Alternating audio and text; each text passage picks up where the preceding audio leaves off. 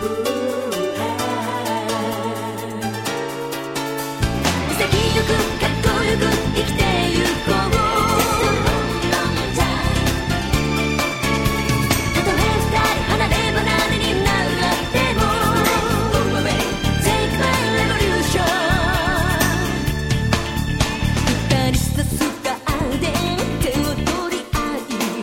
い合ったの草めはあったもう恋は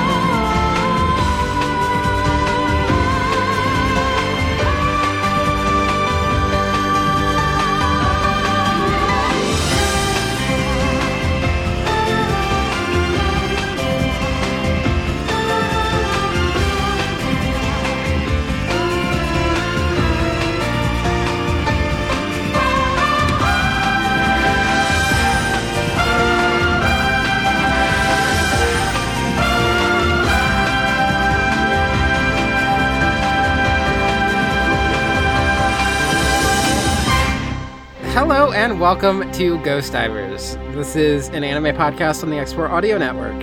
I am your co-host, Neve, and I'm joined by your other co-host, Connor. Hey. And also joined by special guest star, Autumn Blake. That's me. And we're doing a question bucket today for Utena. And I kind of, like, maybe we'll bring it back if we really want to, or if there's, like, something big that we want to talk about. But I think we're kind of just jettisoning the bringing other stuff to question buckets things for two reasons. One, that we're just getting more questions from people now than we did at the beginning. And I don't want to record for 5 hours tonight. And I think the other reason is once Pondering Puton starts, Connor, you and I can just vamp about stuff that we're currently like watching or reading or whatever, if we want to. So we'll have more of an outlet soon if we like want to bring stuff like that back in. But yeah, I wonder if update Puton will come up in this question bucket in any form. Yeah. That's one other thing. I was going to ask this when we were in the part where we were just goofing off before I did the intro, Autumn. Mm-hmm. Would you be able to make a redirect to, I will get this up and send it to you. Maybe have it be like, diving schedule would be fun. Okay. I feel like. So, only people, I'm going to have to change this over. It is anyone with the link can view. Okay. I made a spreadsheet that is like an official document. I'll just send this to you directly, Autumn. Yep. Like DM. I guess I can send it to you, Connor, as well. It's just, just out of pity. Yeah. So I don't feel left out. This is... You go. Yeah. You go. Oh, I was just gonna say this is like the official schedule, although stuff may shift around as always. Like, if we record another random surprise bonus episode like we did for Utena with Autumn, that'll just like appear in here. Or if we just get through and we're just like, actually, we just don't want to do this series at all anymore. We're just like, fuck Iron Blooded Orphans now or something. Yeah. We just give up halfway through. Yeah, we always reserve the right to just change this, but this is like the current planned schedule.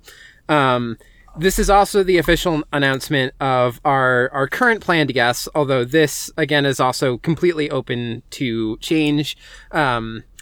So, after we finish Utena, like next week, we'll have the beginning of Ghost Divers stuff, which is basically just going to be Connor and I, except for the crossover event with Ornate Stairwells, but that'll be a weird episode. You'll hear about it in the intro in 2 weeks.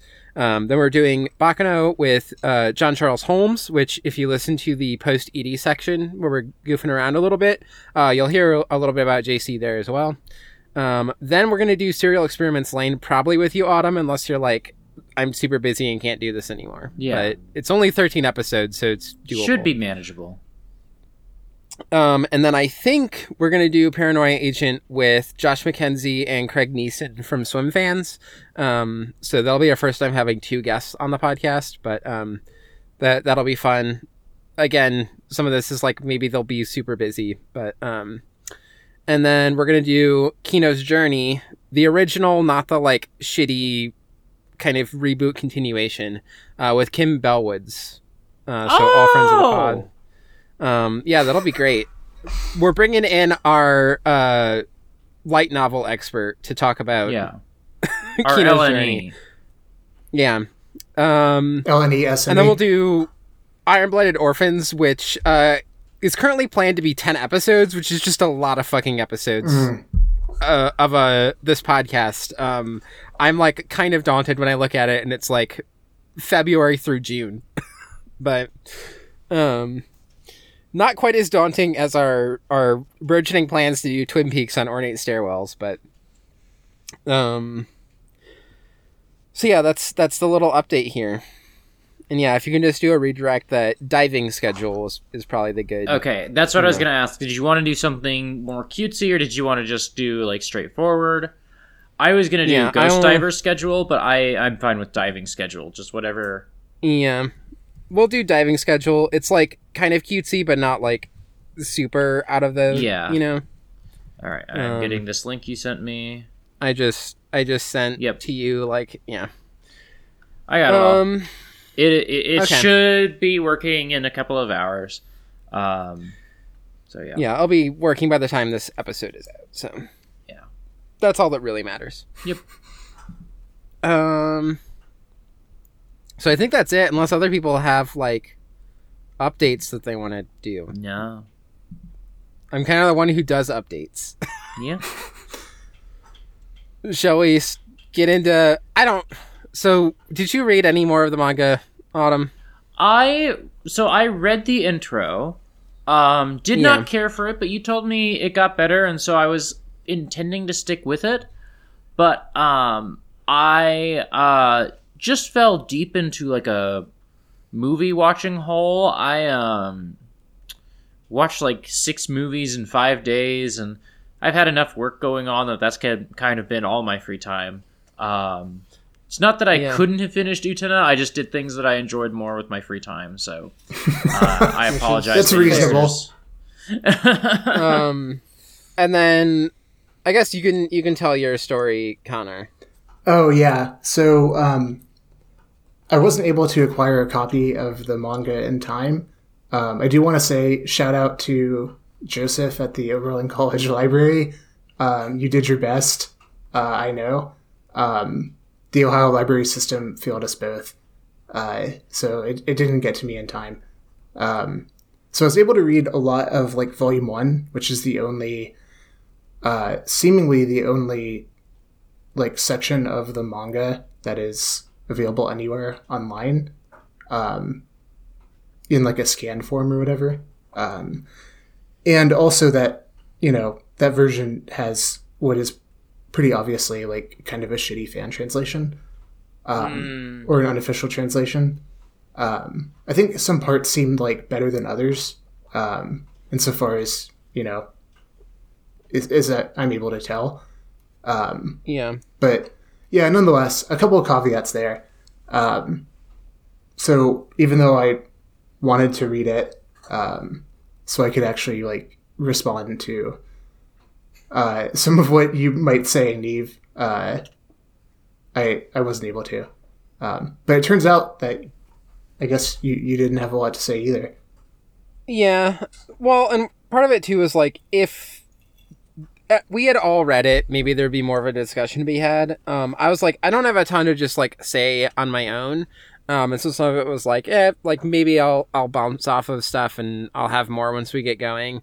But one, I do think it gets better than the very beginning. Like even by the end of the first volume of the like 2-volume box set, I think it gets more interesting than like the very beginning where you're just like, what even is this? Well, because the very beginning is like a lot of that they just completely excised in the show. Mm-hmm. Like the first 4 chapters or whatever. Yeah. But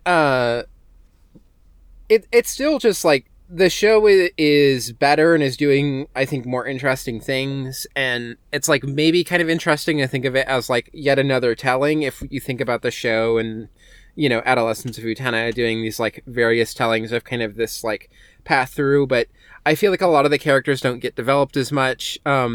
Juri is just like completely like all of her queerness is eradicated. Yeah, there's stuff about her like liking to like being in love with Koga and whatever. What? Yeah. Yeah. And the stuff with, so there's the whole Ruka episode. This is stuff that happens in the second volume. There's like those 2 episodes with Ruka, and we talk about like how he's kind of a shitty dude. He like basically sexually assaults her at one point. And then there's kind of this like dream, like you get the shadow play where it's like, oh, he was trying to help out a girl or whatever. And we talked about how that like complicates some of the thing, like some of the reading, and how it's specifically complicating like what is Juri's like intentions with Shiori.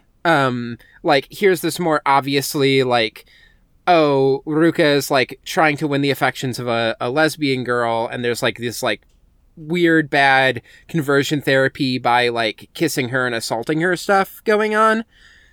But by bringing that in can then call into question to what degree is, like, Juri still, even though she's not approaching it in this, like, horrible way, wishing that, like, Shiori would love her and not be straight, if that's, like, the reading that you have going on there. So it is, like, kind of interesting. But the version that you get in the manga is just straight, like, no, like, Ruka really just loved Juri and wanted to, like, help her out. And, you know, it's just sad that she couldn't see it soon enough or whatever. Yeah. It's like, oh, like, I'm just trying to, like, motivate you to find that inner spark that I know you have. Yeah. Type of thing. And then the other thing that I kind of didn't like about the manga, although it's different so at the back end of volume 2 has the Adolescence of Utena manga, which I did enjoy more, but is also a lot of it is very similar to, like, especially the early parts of the movie. It was published in a like magazine that it's for adult women instead of, like, young girls. You know, the movement from shoujo to josei.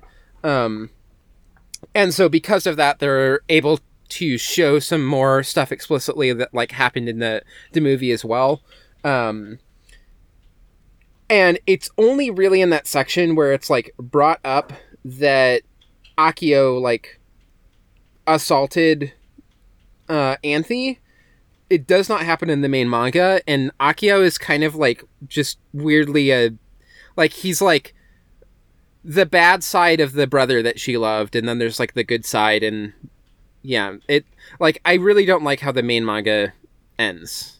But Adolescence of Utena is a little bit better, but also, like, it's not really doing anything that the movie didn't do, you know? Mm-hmm. So, like, overall, none of it, like, hit me as that, none of this was like, oh wow, I'm really glad that I read this because it gave me, like, a far more interesting, like, view of these things. A lot of it just kind of felt more straight and often kind of, like, effacing what in the show is, like, very clearly, like, manipulative, abusive men as just, like, romantic interest. And that's the part that felt the most, like, uncomfortable and bad to me, was just that like, if you don't read the Adolescence of Utena manga and you only read the like, Revolutionary Girl Utena main manga and you never watched the show, I think it would be far more easy to be like, no, Akio's just, like, a hot guy, like, I like Akio. There's some stuff that he does that's kind of shitty, but it never goes into this territory that, like, emphasizes the way that he's this, like, horrible groomer man. And just, like, any version of a story that's going to, like, efface that out of his character is something I'm going to be upset with, because, just that being so central to a lot of the other Utena stuff makes it, like, really sit bad and weird to me. But, the other thing I don't like is that a lot of the side stuff, including actually, like, the entirety of the Black Rose saga arc, gets relegated to, like, essentially bonus chapters. And not having that stuff, like, slot in throughout the rest of the like, overarching story also seems like it takes something away to me. Because you don't get that, like, interesting mingling of, like, we're talking about more serious topics, but sometimes we're introducing it in, like, a more comedy episode before you develop it further in more serious ways.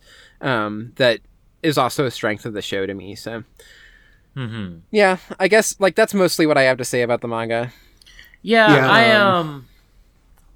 I don't know. I don't want to, like, sound too authoritative because I have not read a ton of, like, shoujo manga or watched a ton of shoujo anime, but, like, part of the appeal to me of a lot of that stuff is, like, the expressiveness of the art. We talked so much about, like, just the, like, over the topness of, like, Clamp stuff during the Rare Earth season, and the Utena manga, at least the first chapter or two that I read, just didn't feel, like, lively at all. It felt like everyone was so stiff and on model, and like the art just did not draw me in any way. The art seemed like very functional and like,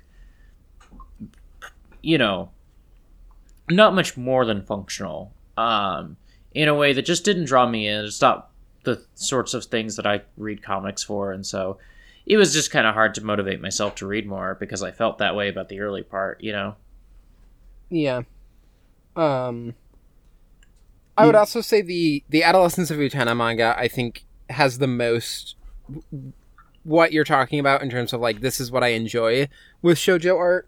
There are just, like, sometimes a page where it's just like, oh, you just drew a shit ton of roses, like, doing the rose garden or something. And just, like, yeah, drawing a shit ton of roses with, like, little gleaming star things in the distance and stuff is like, okay, this is what I want from shoujo manga. But yeah, it takes a while for it to, like, really get there as well.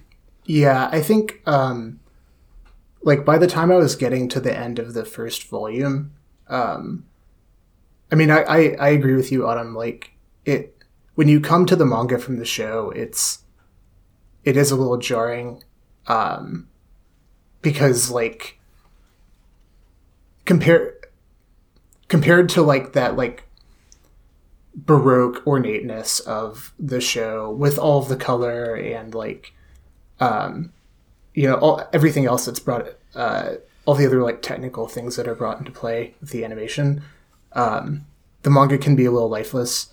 But towards the, like, end of the first volume, there is a lot of stuff in there that's, like, there are sequences that are very, like, dynamic and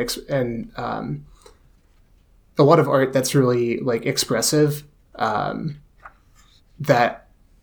I thought was, like, pretty interesting, while still not, like, not really being satisfying in the same way that the show is. Yeah. And to some degree, like, comparing to Clamp is a unfair comparison because they are just masters at this. Like, it's sometimes popular now to, like, make fun of the Clamp style because of how over the top it is, but it's just fantastic. Like, I love it. Yeah. And if that's what you want, like, few people do it better than Clamp. Yeah.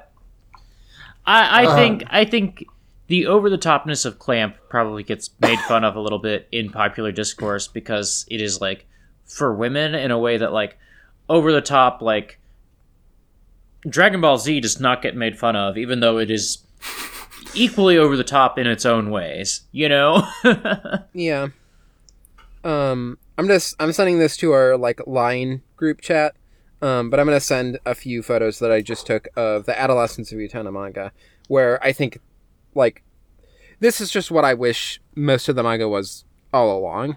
But you do finally sort of get it with Adolescence of Utena. I feel like the biggest thing is, like, if someone wants to read the manga, I would maybe first point towards just read Adolescence of Utena. And then you can also read the other stuff if you're, like, really interested in it. But if people aren't like, oh, I really want to check this out just to, like, check it out, I think the one thing that's worth reading more is just that Adolescence of Utena section. Yeah, there's definitely a notable difference, like, between what I read and those pictures that you just sent. Yeah. I am thinking of, like, chapters, like, you know, 25, 26, 27, some of the, like, fight sequences and stuff are, like, getting into that, like, the duel sequences with, like, Ruka and Juri are getting into that territory where they are, like, you know, there's a lot happening in a lot of detail. Yeah, I feel like one of the big ones is, as it goes on, you can see that she's learning how to do those duels more, which is just an important thing to be able to do well. So I feel like at the very beginning, it's not quite hitting. The other big thing for me with the manga, and this is something that that happened for me when we were doing Eva, with the Eva manga. But I feel like the manga just, not only is it more straight, but also it's, like, much more straightforward in terms of narrative. Yeah. And it gives a bunch of detail that like you don't get in this show.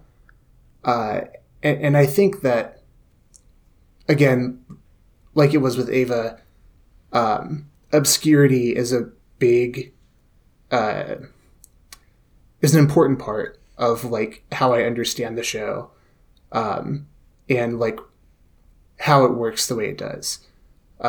Specifically, like, you know, obscurity around like the world and the characters' histories, their motivations, like what's happening with time, and all of these like things that are, you know, left obscure, or resolved only at the very end. Like is, I just think that's really important for, what the show is, and like the reason it becomes, something very different from the manga. Yeah, it allows it to do like a lot of other things. Basically all of the stuff that our discussions focused on that we thought was more like the most interesting parts of the show, like are not really, part of the manga, or not nearly to the same extent. Yeah, they explain a lot of what's going on at the end of, like, in Volume 2, at the end of the main Utena stuff, with Anthy and Akio, and it also, like, eliminates a lot more of the ambiguity of, like, here we're getting, like, different fables or myths or things like that, but, like, we have competing ones, and those competing ones, like, are sometimes in conflict, and then there are, like, other times where you can try and match things up, but then maybe you're seeing it from different perspectives. And like how much of this is like abstracting things that are happening that are more realistic, or how much of this is engaged with like the construction of myth and legends and things like that. Right. Whereas in the manga, it's just like Anthy's a goddess. Akio is like her brother was this god and was split into two, and Dios was the Prince of Light and Akio is the Prince of Darkness, and Anthy's just trying to like recombine the two of them into one, and Utena is like has the spirit of the Prince of Light and has to like basically reunite like the two halves and become the prince for her. Yeah, and there's still like a other way that you can read it that's not this like literal version, but so much of it is presented in this like, no, here is like the in-universe explanation of what's happening, and then you can read it and go like, but this is still like a metaphor about something else that's happening, but that like ambiguity is not figured in the text itself. It's just in the reading of the text and being like, okay, but stories are often talking about other things and not just like made up gods.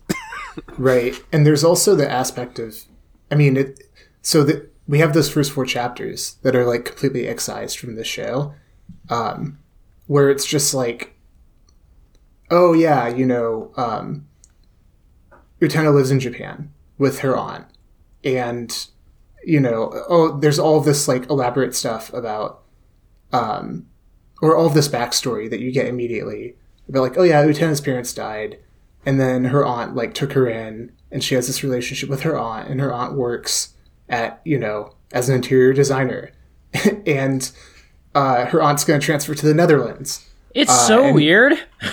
Yeah, and Utena's going to go to the Netherlands, but then like, for like various reasons, she decides to stay. Well, for one reason, she decides to go to the Otori Academy, which is in Japan, so she doesn't go to the Netherlands after all. And then she goes to Otori Academy, and it's like, oh, okay, so like compare that to the show where it's just like, you know, you're just plopped in to Otori Academy, which is like this weird, like kind of surreal, like half ruined, you know, place out of time. Like the entire world is in obscurity. Like you don't know if this, until much later, you don't know if this is like even in like, you know, any type of recognizable like political context.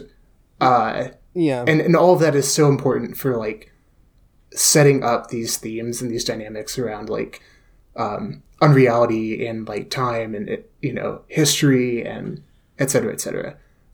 Yeah, I think I say in a very early discussion episode that I started reading the manga and they talk about Amsterdam, and I'm just like, Amsterdam does not exist in Utena at the beginning of the show. Like, I can't think about Otori Academy existing in the same world as Amsterdam. And by the end, I can kind of start doing that because they're, like, complicating things more. But there's still a certain amount to which I'm like, no, nobody talks about Amsterdam in Utena. Right, and, like, think about the end of, like, Adolescence of Utena. Like, where are they? Amsterdam. Like, wherever they end up at the end of Adolescence of Utena is not a world that you can reconcile with just like, oh, I'm transferring to like another division of my interior design job in Amsterdam. Yeah. So yeah, I will say the Adolescence of Utena manga, no car transformation scene. Weird. It ends differently. Well, that's the most damning thing of all. Clearly, they didn't have the future writer of Redline working on the manga. Anyway, I think I'm good to move on to questions unless anyone has anything else to say. Do y'all want to do a drink check before you go to questions? I am not drinking sure. anything, so... I'm just drinking water because I've been feeling kind of down today. And I think last time I talked about this on the podcast, it was in a post-ending section. But when I'm not, like, feeling healthy, like... When I'm not, like, happy, I don't want to, like, do substances because I had a childhood of using substances to cope with feeling sad all the time. And I don't want that. Yeah. So, yeah, I guess I'm the only one drinking. I mean, Nora gave me a look when I said I'm not drinking. I did smoke earlier. I don't know if that counts. No. Okay. It's not a drink check. It is a vibe check, but not a drink check. Yeah. Exactly. Yeah. So, okay, I'm drinking beer from a local brewery called Moorline. And it's called The Smithy. It's, I guess... Well, I'm just going to read from the can. Smithy is a golden lager with a soft malty flavor and a round dry finish. Poured with a creamy white head. So that's what the label says. I'm not gonna talk any more about the text of that label. Speaking of the text of that label, Autumn, yesterday you tried a squirt. What did you think of it? Did not know where that was going. Did not know. Hey, we promised more squirt content in 2022. Yeah. Squirt, the official drink of Ghost Divers and Pondering Pluton. Yeah. Okay, so for the truly dedicated among you, we were recording this the day after the She's Gotta Have It Ornate Stairwells. You might recall me mentioning on that podcast that Emily had made a very strong cocktail that evening that had kind of knocked me on my ass a little bit. So after that, I had a squirt, and the squirt was nice. I probably would have finished squirting if I hadn't had a cocktail before that. But unfortunately, I was not thirsty enough to squirt fully. Yeah, you gotta maintain concentration to complete the full squirt process. But yeah, the grapefruit was very nice. I was kind of surprised. You said grapefruit soda. I'm like, I don't know that I like grapefruit juice, but I'll give it a shot. Yeah. Sounds like it was an enjoyable experience. Yeah, I would say I enjoyed squirt. Yeah. It's been a while since I squirted. It is kind of just like I need to get back into it. It is kind of just like a citrusy soda, but instead of it being like lemon lime, it's just grapefruit. Yeah. But it's like still like similar in like flavor. Yeah. You know? Yeah. So I don't know how that relates to the creamy white qualities of my beer, but Well, I'm glad you brought it back in.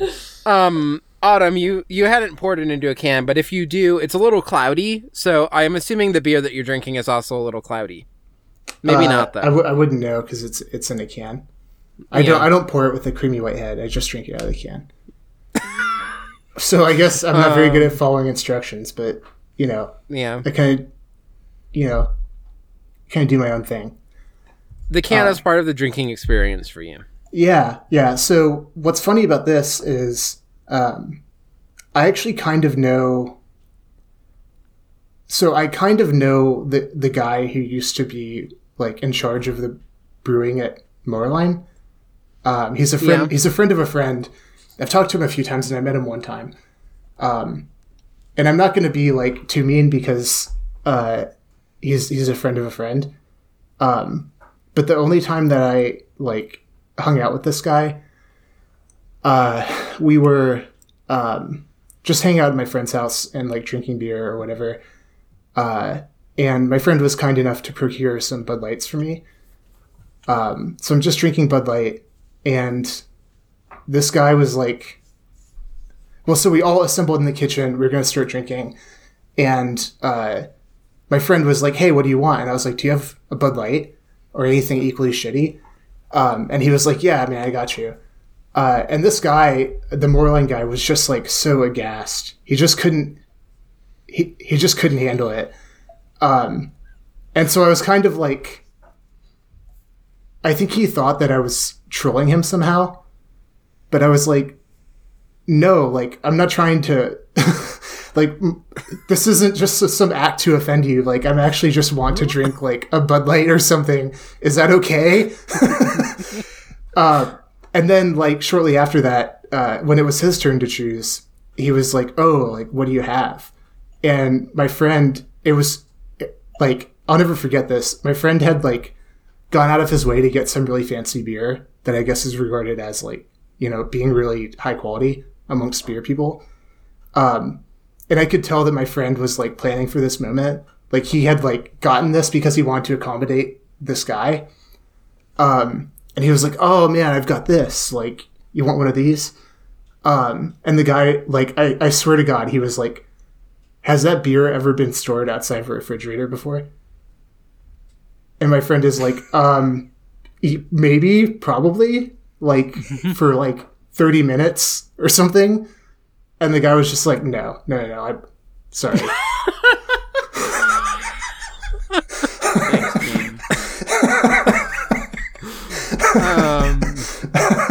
So you want to get to questions? Anyway, yeah. So that must be why this beer is so good, because, it was made by someone who knows that much about beer.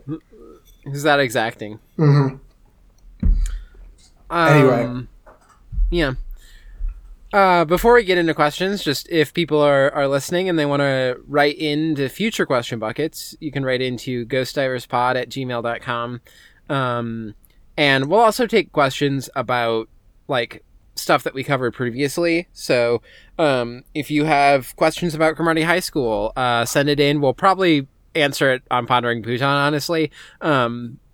A better example, if you're listening to this and you're like, damn, I missed the Utena one, and you want to write in Utena questions, go ahead and do it, and we'll do it the next question bucket that comes up. For second gig. But yeah. That would be fun. It's an interesting mix there. Yeah.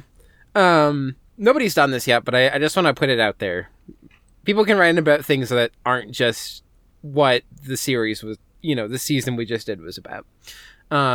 Also, apologies if people write in and like, I try and look up how to pronounce names, but like if I mess up a name, feel free to correct me if you write in again, or, I appreciate when people put pronouns so that I know what to say if we refer to them. So all that to say, we got like 2 people writing in who have not written in before. We also got our like stable, the people who write in all the time. But it's good to see. I feel like we're growing as a podcast. It's nice. Yeah, it is really nice whenever I see a new person writing in. And also, these were great questions this time. So these are really good questions. I just read through them while we've been recording this early part, and they're really fucking good questions. So yeah. So I'm very grateful for everyone who wrote in. Thank you. Yeah, I hope you keep writing in. Yeah. So the first one here is Shomik, who actually wrote in fairly early on when it was airing. I think it was like November or something. So, people can also feel free to write in whenever if they have a thought, even early on in the series. And Shomik says, really enjoying your Utena episode so far. I wanted to point you to what I think is another strong influence on Utena. Osamu Dezukai's Onisama E, which is often translated as Dear Brother. That was my just little interstitial there. Dezaki is usually known outside of Japan for the 1970 boxing anime Ashito no Joe and the Rose of Versailles. Or I never know how to say that. Versailles. There is a town in Missouri called Versailles, and it messes me up too, but yes, it is Versailles. Yeah. There are so many... Sorry, quick aside. There are so many fucking towns in the United States called Versailles. Yeah. There's one in Kentucky, and there's one in Ohio, and there's one in Indiana, I'm pretty sure. And now I'm learning there's one in Missouri as well. Yeah. There are multiple places in the Midwest, like in Illinois and Wisconsin especially, that are French names that you do not say in the French way. There's like Des Moines, I think, is one. Oh, that's awesome. Oh, not like Des Moines, Iowa, but Des Moines. Yes. There's there's like a bunch in Wisconsin that are like this. Anyway. Of course there's Louisville. Yeah. I'm not making fun of the pronunciation like that. That's my best attempt because it is a really unique way that it's pronounced. Yeah. So anyway, the Rose of Versailles, which seems to have had a strong influence on Utena's design.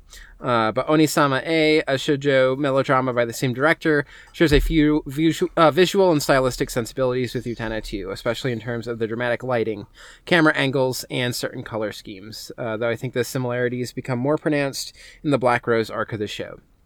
I've included some screenshots, GIFs below. I'll try and send these in like the channel that we're in so you both can see them, so you can get a general sense of what I'm talking about.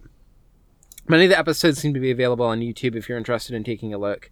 And then says, I think Utena is probably in conversation with earlier anime like this in terms of its style of storytelling and use of subversion of tropes, but I don't really know enough about this era of shoujo anime to add more than that. But Onisama E does start with a young girl having a mysterious meeting with an older boy who she latches onto as a kind of ideal. As a note, in addition to this anime director doing both Rose of Versailles and Onisama E, both of those are originally manga by Ikeda Ryoko, who I think is also probably like a good pull for Utena. Mm-hmm. But yeah, let me see if I can like pull this up, or maybe I can just forward it to... While you do... Oh, sorry. Connor, you're able to just like look on the Ghost Divers account, right? Yes, but I need to... Okay. I'll just say while y'all are pulling things up, like, I don't know Ashita no Joe or any of the ones that Shomik shouted out here, but I am very fond of Dizuki's Aim for the Ace, particularly the movie. I have not seen much of the show. Yeah. But there is like a pretty straight line from Aim for the Ace to Utena, I think. Aim for the Ace, like, very concerned with like a student-teacher relationship that is considerably less fraught because there's no sort of like sexual element to it, but like a still fraught like student-teacher relationship where he pushes her too hard and all these sorts of things, and like the ways that like young people are asked to like sacrifice their time and health for things like sports, you know. Yeah. I really like the Aim for the Ace movie. I think it's like really like smart about a lot of that stuff. And yeah, I think there's like a pretty you can see how one gets to Utena from shows and films like Aim for the Ace. So Yeah. Yeah, I did look at the email probably about an hour before we started, and the gifs, and I definitely think like there's obviously a connection. The like Onisama A, it seems to use like the floral like motifs pretty heavily as well, and then obviously Rose of Versailles, and the like just generally like that kind of Baroque art style that comes into Utena as well. I can definitely see a connection there. Yeah. The thing that's interesting for me is like, and I guess this is really not a very interesting comment because this happens a lot whenever you engage with a certain like formal history. But the more like shoujo stuff that I read and encounter, the more I then like make connections to like, oh, okay, Utena is like, I had a vague sense that Utena was referencing like some sort of convention of genre, maybe. But now I see like, oh, this is a specific like, reference to something prior, or like, oh, here's like prior specific iterations of like this thing that Utena is continuing to like iterate on, and change and like, respond to. So I do think that like there's a whole other podcast we could do, if we had the inclination and we like educate ourselves more on the subject, about like Utena in relation to shoujo, like overall. But yeah, I don't know enough about it at this point either. I'm just like, as I look at it more, I have the same like reaction of like, oh shit, yeah, like there's a lot of connections here. Yeah. Like I would like us to get more and more into shoujo on this podcast, just because I feel like it gets covered less in a lot of like podcast stuff where people are going to talk about anime, because shonen just like occupies such a large part of like, it's the most significant demographic in Japan, and then I feel like that gets intensified in the translation to the US as well, where like it's still hard to get English translations of Rose of Versailles, one of the most influential like shoujo manga ever. Yeah. And like that's just because of both that market being smaller in Japan, and then it becoming even smaller in the translation over to the West, because shonen is like what sold even more here. So yeah, I'd be interested in like trying to cover more of this stuff as we go on, just because I find it interesting, but then also some of it can be hard to even track down. Which is, we run into this with Ornate Stairwells as well, where like I want to cover stuff from smaller countries and things, and a lot of that stuff just like doesn't get releases in the US. You can't find it streaming and stuff. You can't find like even good rips online. So one other note I want to make here is Joao actually told me about this anime as well, and talked about it being called Dear Brother. And so when I first read this email, I didn't make the connection. And then I was literally preparing this, and I think Joao told to me about it like, before we were even doing Utena. But I just like suddenly was looking at it again, and I was like, I feel like someone else also told me about this. And I found in my conversation with Joao, the screenshots that he sent me, which includes one of the like dark-haired girl in the GIF that you see grabbing the light-haired girl's hair, biting that girl's ear, then a part where there's two girls and one of them is saying, by the way, would you like to take a bath with me?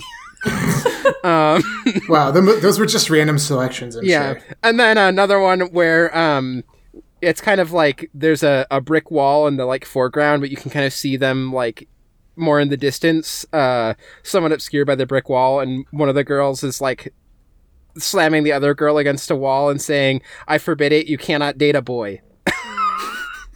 And then the final one was just a girl smoking, wearing like a suit coat. So, wow. Yeah, definitely a show that I want to check out. Yeah, the only one missing is the one where she pulls her hair back. Yeah. Yeah, showed it, maybe had not gotten to that episode yet or something. Anyway, definitely like stuff worth checking out for people. And again, as this podcast goes on, I want to make sure that we're hitting shoujo fairly often, even if like in terms of just what's out there to talk about. I don't know if it'll be a 50-50 split between like, you know, shoujo and josei stuff, and then like shonen and seinen, but I just feel like people don't talk about this stuff enough. So yeah, I gotta just take it on myself to find it and talk about it. Yeah. Which, if you, dear listener, have other good recommendations, feel free to send them to me. I obviously know all the Clamp stuff, but yeah, I don't know if there's any other thoughts, or we can move on to the next email here. I think we can move on. Okay. So Juliet wrote in, and they say, "Hi, Ghost Divers, long time, first time. This is my first time watching Utena, and I'm still on the Black Rose arc. And my question is, by the way, wild ride. I hope you were enjoying it as much as we did. It's an intense anime, but I love this one a lot. So, but their question is, why is Nanami such a sympathetic character when every action she takes in the show, so far at least, is on its face awful? Is Nanami a Vriska, Columbina in the commedia dell'arte sense, or something else entirely? What makes her foibles relatable despite her truly disreputable actions?" And lists out some in case we want to reference them, but I object to even the insinuation that Nanami could be a Vriska. I simply don't know Homestuck. Yeah. So I didn't recognize. I didn't recognize the reference, and and I was like, okay, I guess this is a Homestuck thing. Vriska is a character from Homestuck. So, you know, cards on the table. I have not read. I read through Act 5 of Homestuck, which is like just under half of it, I think, and I did that years and years ago. So, like, sorry, I dropped something twice now. Anyway, no worries. Vriska is a character that I have a great deal of affection for. I think she is like an interesting, complicated character. I think she's probably the most interesting and complicated character in Homestuck. I think like at a certain point, Vriska was the reason I was reading Homestuck. Like, you know, spoilers for Homestuck. Vriska like paralyzes a child while calling him slurs. Nanami is not that. You know? Yeah. Juliet like lists some of the things, like, you know, Nanami drowns a kitten. Nanami's not like doing so hot here. It is important to understand both about Vriska and about like Nanami that like they're 13, 14, they're children. They're literal children. Yeah. And they're both children like who are very like shown time and again to be like victims of abuse, to where like, man, it is hard to get mad at Nanami for, you know, quote unquote like thirsting after her brother because like she has been groomed to do so, you know. In fairness to Juliet, I don't think that she's like, through the Black Rose saga, I don't think you fully see the extent of it. there is just a sort of childish innocence to Nanami that like I think makes her very sympathetic and good, even when she's doing shitty things. Whereas like I think Homestuck is a piece of media that is like much more like explicitly grosser and nastier and cruel at times than Utena is. Utena has much more sympathy for humans, generally speaking, and so like the scale of like Vriska's crimes, I think, is like much worse than anything Nanami does in this show. You know? Yeah, I mean, this is a thing that I think I say as we like get towards the end of the series, which is even Toga, which this is a noted Toga haters podcast, and Sayonji, who is just widely hated. Both of them I have like some sympathy and hope for, in that like I don't know if they are going to get better, but they are like in high school and they are like being groomed by Akio. And I just hope that like when they get out of that situation, they can like hopefully find a better support system where they will be a better person. I was not shitty like Toga and Sayonji were shitty, but I was still a shitty person who was like hung up on I was having transgender feelings and not understanding them and sublimating them into like being weird about my jealousy around tomboys and shit. And all of that is like stuff that you can kind of grow out of, and most of the characters are characters who I hope that like when you were going through like middle school and high school, I think there's a lot of stuff that if it was an adult doing these things, it would be like, you should know better. But so much of that period of your life is trying to figure out how to relate to people in this like more adult sense and moving out of this like more childhood way of relating to people.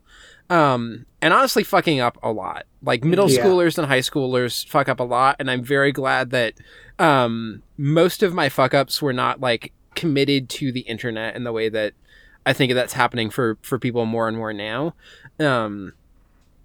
Because you just like figure out how to be an adult and a person. Yeah.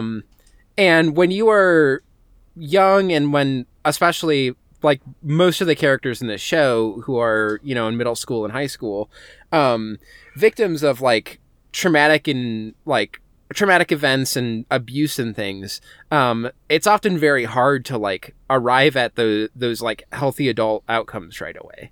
And some of what's beautiful to me about the show is like the way that characters start reaching out to each other to try and break out of that. And this is a key thing with like Utena and Anthe, but I think there's also like hope that this can happen with other people. And so, yeah, I agree. Like the big thing that makes them super sympathetic, Nanami here, is I just don't feel like she's like, these shitty things she's doing is because she's like lashing out because of the situation that she's in. And I just like, it's so much harder for me to just like fully be like, this is a terrible person. Yeah, I think that's a really good point. There's, and it makes me think about as well, like something that I kind of was, like several times intending to bring up when we were talking about it, but I just never got around to it. You know, I'm like, when I was in high school, I had like I had some very like Toga-esque traits. You know, not to the extent of violence that like he goes to at times. But definitely like there's definitely some traits that I had that Toga models as well. And then times in my life, like, you know, earlier than that, when, you know, I did some things that were really cruel to people, did and said. And I think exactly like you said, Neve, like when you're in middle school and like becoming an adult, part of that is this central dilemma of like, figuring out how to be like a person among other people and how to ethically relate to others. And it's a question that's taken up in Utena, and also like a big point of discussion for us in our Ava like coverage as well. But that is like a dilemma that is not, that I think is central to the human experience and is not like simple or easy or even certain to be like resolved. And especially then when you get the context of like abuse or trauma, or just an absence of like, some of the tools and framework for, that ethical relation. And you kind of have to learn yourself, like, the only way to do it is through like, trial and error, which involves hurting other people. And all of this just to like, confirm your point, Neve. But I feel the same way. Like, this is something that's been like a part of my life as well. And I think the series, like with the way that Nanami's character develops, is really actively engaging with this like idea in respect to her character, because she does like develop into a person who is like, starts to have relationships with like Utena and Anthe and the other student council members, and starts to like care about other people and be compassionate. And when she like unlocks that aspect of herself, she seems to like begin to like move past some of the like, anxiety and like malice that we see her like stuck in, that's motivating her to a major degree. Yeah, by the end she is not on. a schemer, and she's a schemer at the beginning. Right. And that like in and of itself is a key like change that's happening. I do think this is a great question though, because it gets at like not only that important question, but also like the way that we like ghost divers in our reading of the show like construct like ideas of like culpability and blame and like morality, and like what characters are, do we view as redeemable, and like what characters do we allow that for, and what characters do we like, not find ourselves allowing that for, and why, which I think is like, again, like a related subject, but like important for how we do, like how we respond to these series that we watch. Yeah. And also like for me specifically thinking about the kitten thing as well is like, that's even when she's very young. And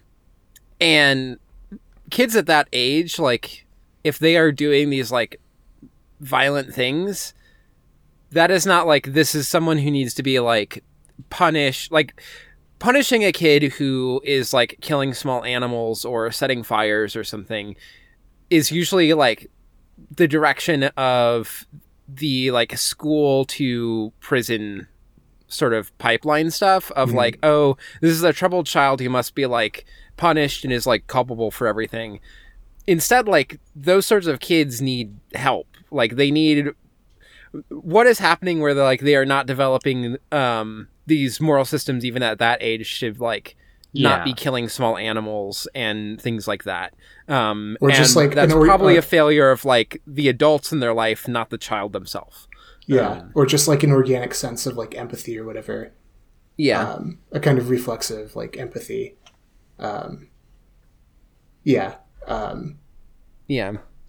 Which, I'm just bringing in as like that one in particular, which is, I think in some ways, like, at least for me, one of the most like, no, it's just a bad thing to have done. But it's like, yeah, she was also like a small kid who probably needed like supportive, loving adults in her life and not what she had. So, yeah, Yeah, I think not to like dwell on the subject too much, but I do think it's interesting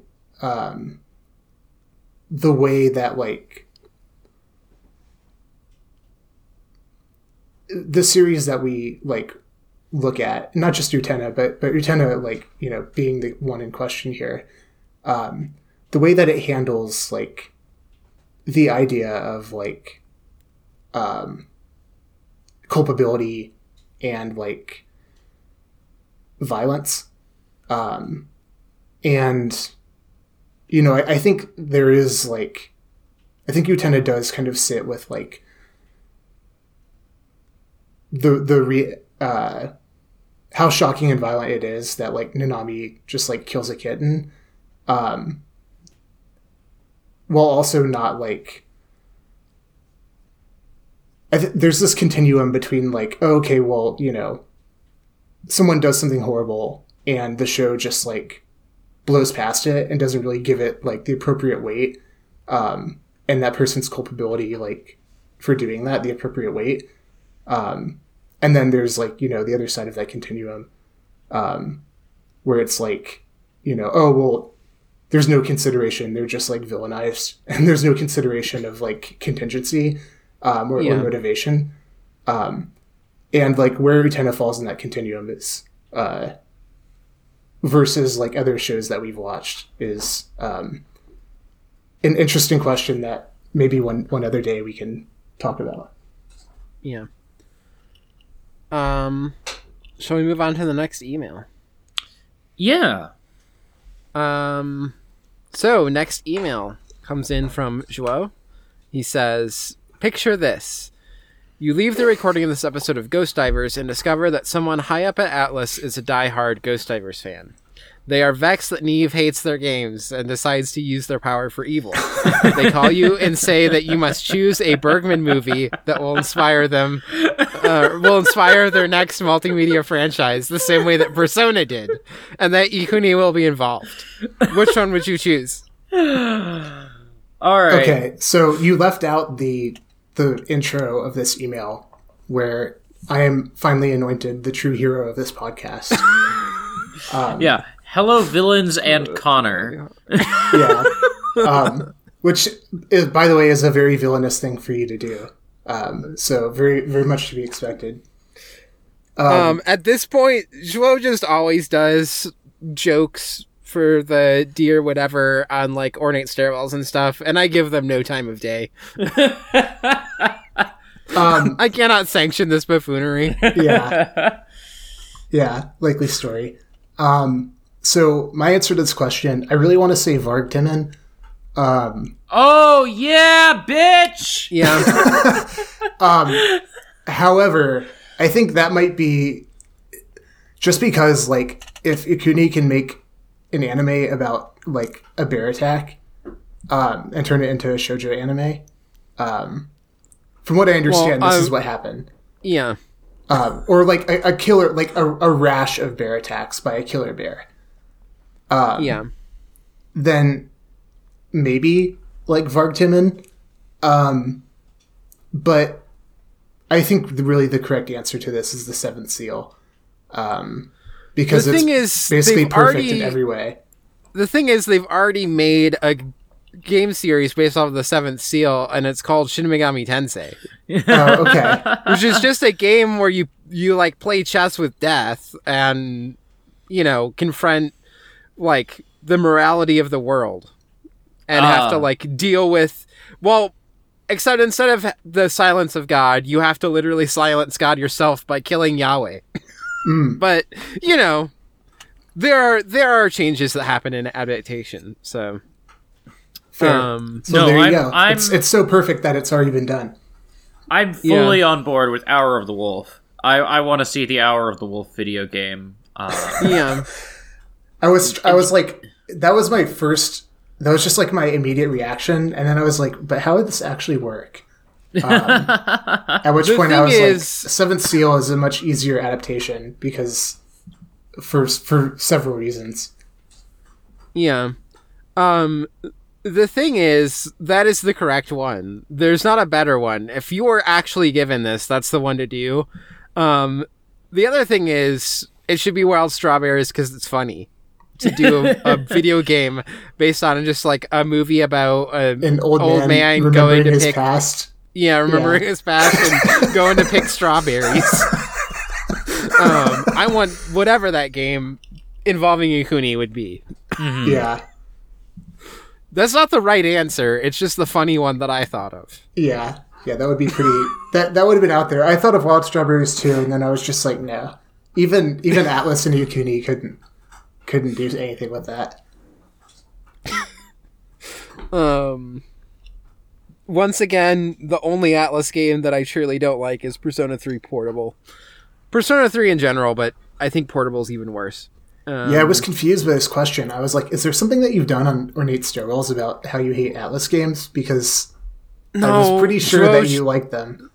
Autumn and Shuo just both like to make fun of me that I hate. So what happened is that I got so mad at Persona 3 Portable that you, Autumn, thought that I just hated all Atlas games.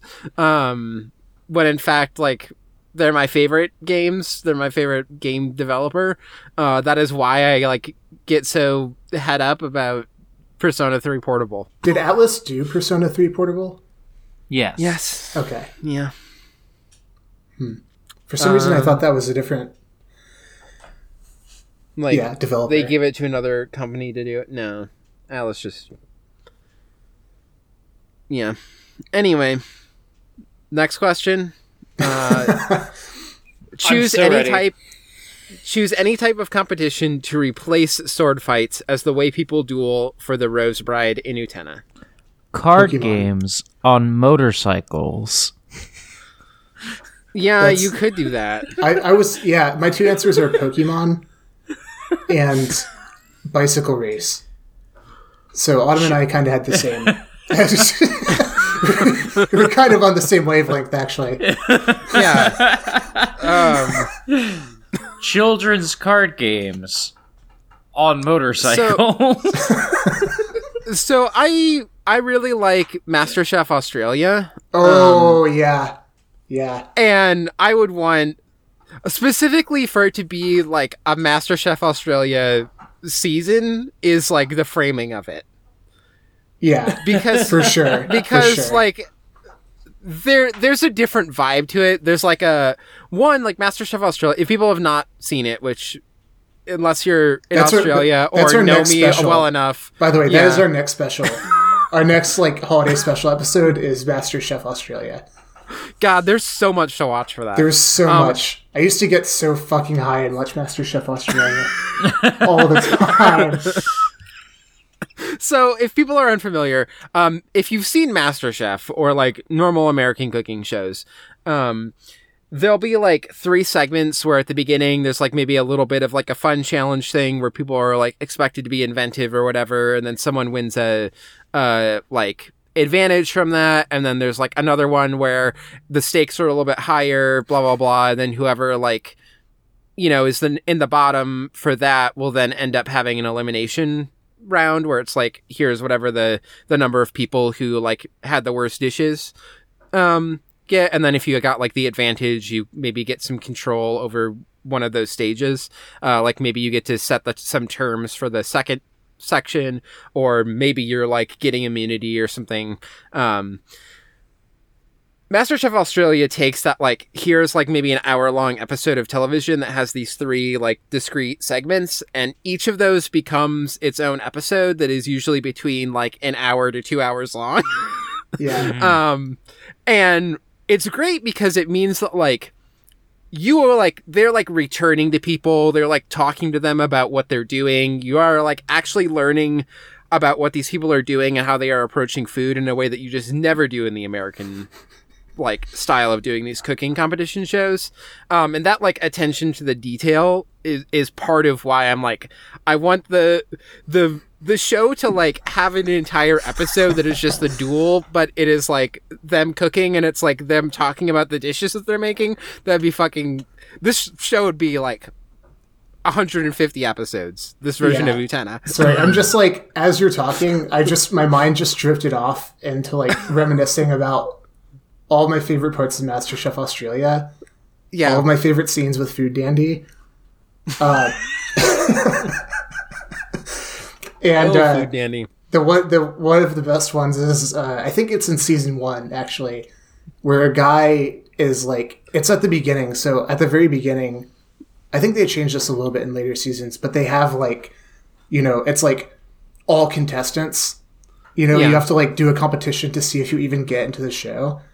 Yeah. And They then do like 2 episodes of just like people trying to get in. yeah, and so you come with a dish that's like 50% prepared, and then you have to like finish the final 50% and then serve it, and then they just like, they narrow it down. And one guy did like I can't remember what the like dish itself was, but he was combining I think it might have been like a dumpling of some sort, but he's combining like banana and barbecue pork.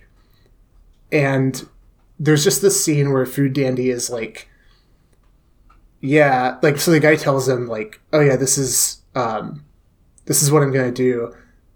And he just gets this look on his face and he's just like, you're either 50 years ahead of your time or a complete imbecile.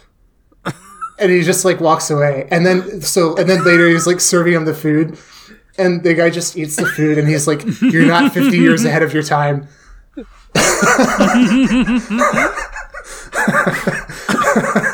Yeah. And there's another one where a lady's doing like, it's another pork dish. It's like a pork belly dish, and she's clearly just like at a loss. She has no idea what she's about to do, or like how to, what to do with this dish.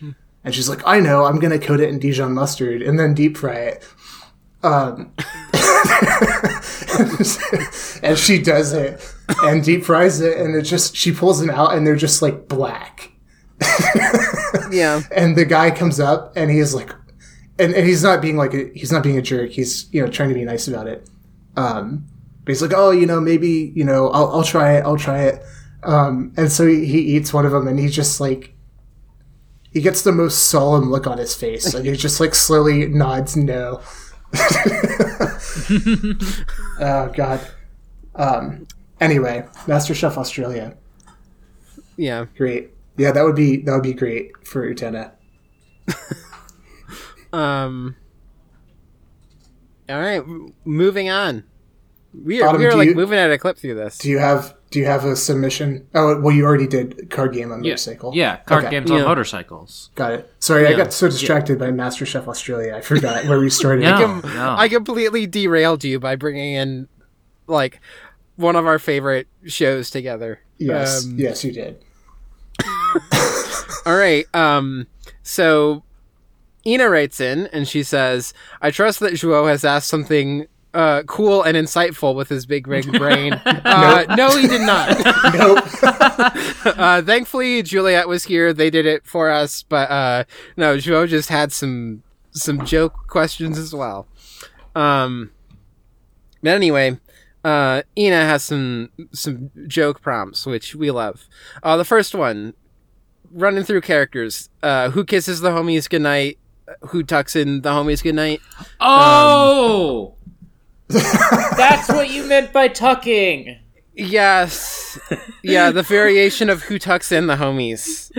Okay. Yeah. What did you think, Autumn? We'll go with what you thought.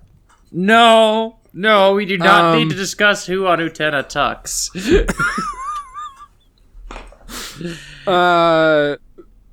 Here. So, I'm just gonna, just go to Google and type in Utena characters. We can, use this as our guide here. Let's start with Anthe. Yes. Yeah, kisses the homies goodnights. What about tucks? Tucks in the homies. Yes. By the end, I don't know if she does at the beginning. All of them? Or just Just the homies. Just the homies. Okay. Yeah. That's fair. Utena definitely both kisses and tucks in the homies. Yes, Utena kisses the homies goodnight. No doubt. Yeah. Akio. Does In a bad kiss way. Akio kisses the homies goodnight. Akio does not tuck the homies in.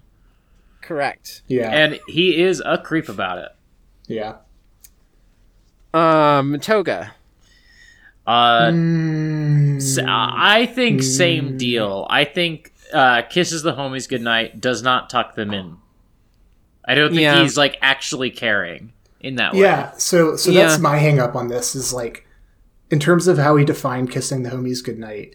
I feel like the concept itself is like the kissing is coming from a place of like, you know, affection, genuine like affection and concern. Yeah.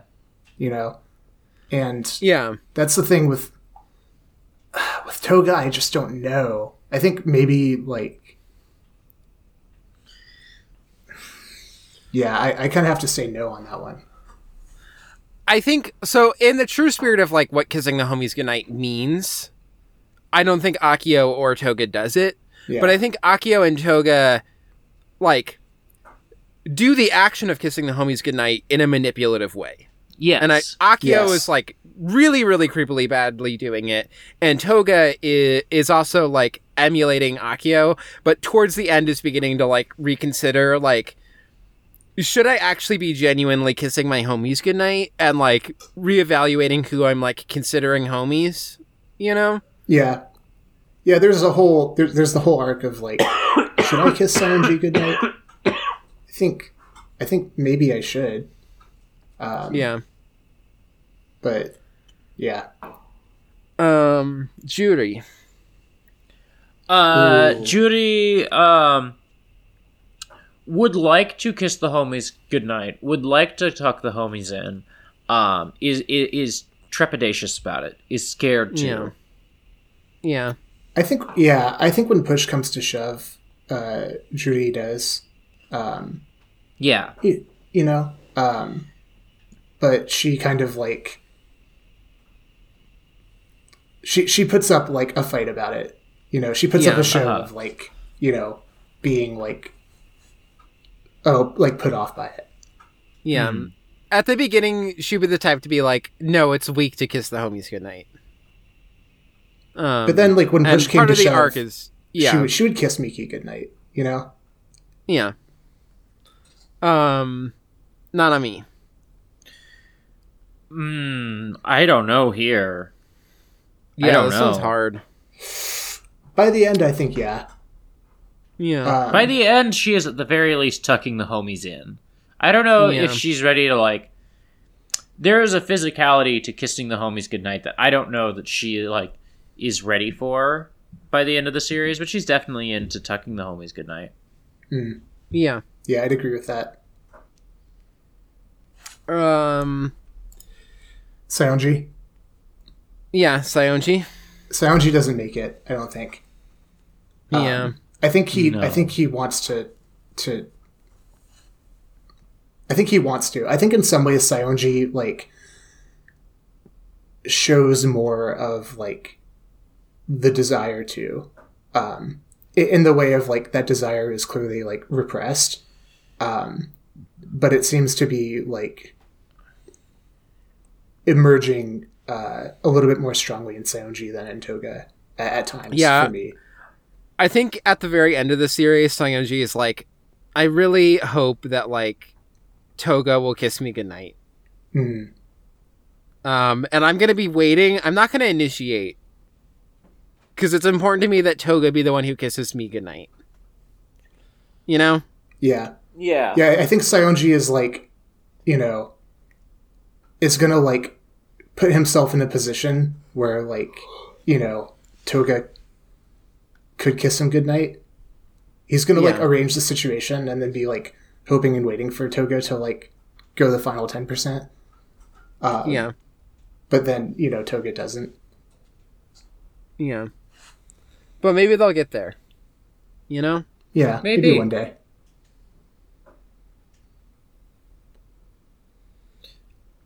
Miki. Yeah, Miki. I would say yes. I'd say yeah. Yeah. Yeah. It It has a crisis about it one time. Like, has Yeah, a it does. crisis about it, but does it? Never really has a crisis about tucking the homies in, but does about kissing the homies. Yes. Yeah.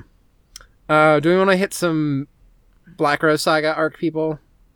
Also, we should do Wakaba and Tsubuki. Wakaba, yes and yes. Subuki. Subuki, Too trepidatious to kiss the homies goodnight, Yes. but does tuck the homies in. Yeah. And Yeah, thinks for it's sure. a big brotherly thing to do. yes. Yes. Yeah, Suabuki just has a lot of affection to give. You Yeah. know? Not quite But there it's at the very kissing yet. trepidatious about kissing, yeah. Yeah. There's an entire episode about Suabuki wanting to be someone who can kiss the homies goodnight. And watching movies where people kiss the homies goodnight. Trying to think about what that would be like. But yeah, do we want to hit Black Rose Saga arc people? I feel like at the very least we should do Shiori. Oh, Shiori. Shiori only kisses the homies goodnight if she thinks it's socially advantageous to her. Yeah. I think she only does it if it's gonna if it's gonna hurt Juri. If she has an angle to it. She wants to be seen by Juri doing it. So Yeah. it's not a true kissing homies goodnight. It's Yeah, it's the Shiori opposite. never kisses Juri goodnight, but if Juri is around, we'll kiss all the other homies but Juri. Yeah, Just Yeah. to torment her. for Yeah. sure. Um And then I think feel like Soji and Mamiya and it's Mamiya, right? yeah. In Black Rose Saga, Mamiya. I think no. I mean, who knows? Mamiya is a figment of Soji's imagination or whatever. Yeah. I think Soji is a no. Yeah. But Yeah. kisses Mamiya. But other than that, I don't know. I don't think so. Yeah. I feel like the rest of these characters are maybe we could do Kozue. I feel like Ruka and Kanae are like too flash in the pan to really also like Keiko. I think I think- Kozue kisses and tucks the homies in. Really? That's. I mean, I would be interested to hear more of your reasoning there. I think that Kozue, I think Kozue tucks the homies in and kisses the homies goodnight. Maybe as a way of affirming to herself, like, a sense of possessiveness. You know, I don't know that this is well intentioned kissing and tucking. Yeah, she tucks people in the misery sense, right? And, I have you trapped here in this bed. Yeah, I mean, I think I don't know if Kozue ever gets past that violence of her, her complexes. There are some signs that she kind of does in the main series that I don't know or recall those being affirmed enough to change my read of her. And then of course in the film and the Kozue and Adolescence of Utena I don't think does. Yeah. I think in the show it's maybe the tucking that she's starting to think about and not the kissing. She's still doing the kissing in this kind of possessive way. Yeah. But she's starting to think about no, I actually do just really want to tuck in Miki. And Yeah. But they're again, playing the piano together. yeah. One other one that we forgot, Choo Choo, definitely both and very sincerely. Yes, for sure. Yeah. Next question. Please tell me what the cast of Revolutionary Girl Utena dresses up as for Halloween, and as usual in this scenario, no character is allowed to be too cool to participate. Okay. So I've got a few. I'm just going to rattle off a few, if that's okay. Okay, Yeah. please. Okay. So for me, Utena dresses as a pirate with fake beard and everything. Okay. And like a scimitar and like the whole 9 yards. Yeah. Anthe dresses as a witch just to fuck with people. Yeah. And just to like fuck with everyone, including the viewer, of like, wait, do you know that you're like, do you know about all this like witch stuff? And you're just like being cheeky about it, even though it's like something really intense and awful. That's just like that kind of like cheeky irony of dressing as a witch. I think there's a part though where Utena wearing the full pirate costume is like, no, we should do a couple's costume, and you dress up as a parrot. And this And then ends up just being a goes for it. tension because Anthe is like, no, but Akio wants me to dress up as a witch. And it's like one of the few moments, you know, where despite being the Rose Bride, she's not doing what Utena suggests. For sure. But by the end of the series, is going to definitely do the couple's costume with Utena.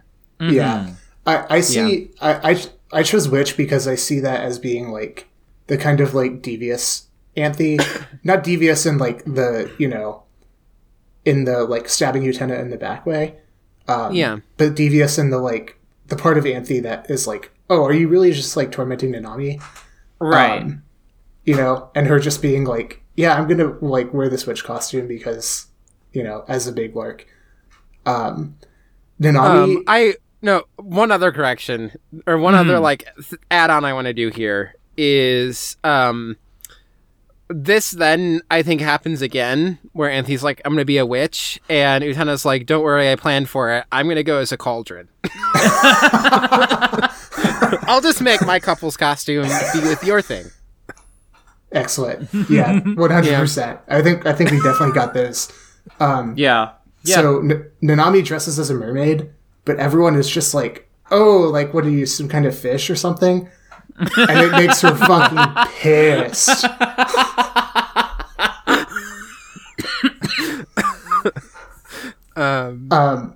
Definitely. Yeah, Akio, of course, of course it's the devil, but he tries to like get a sexy devil costume, and it's so awful that everyone just at the party just avoids him completely. Yeah. Toga dresses as Batman.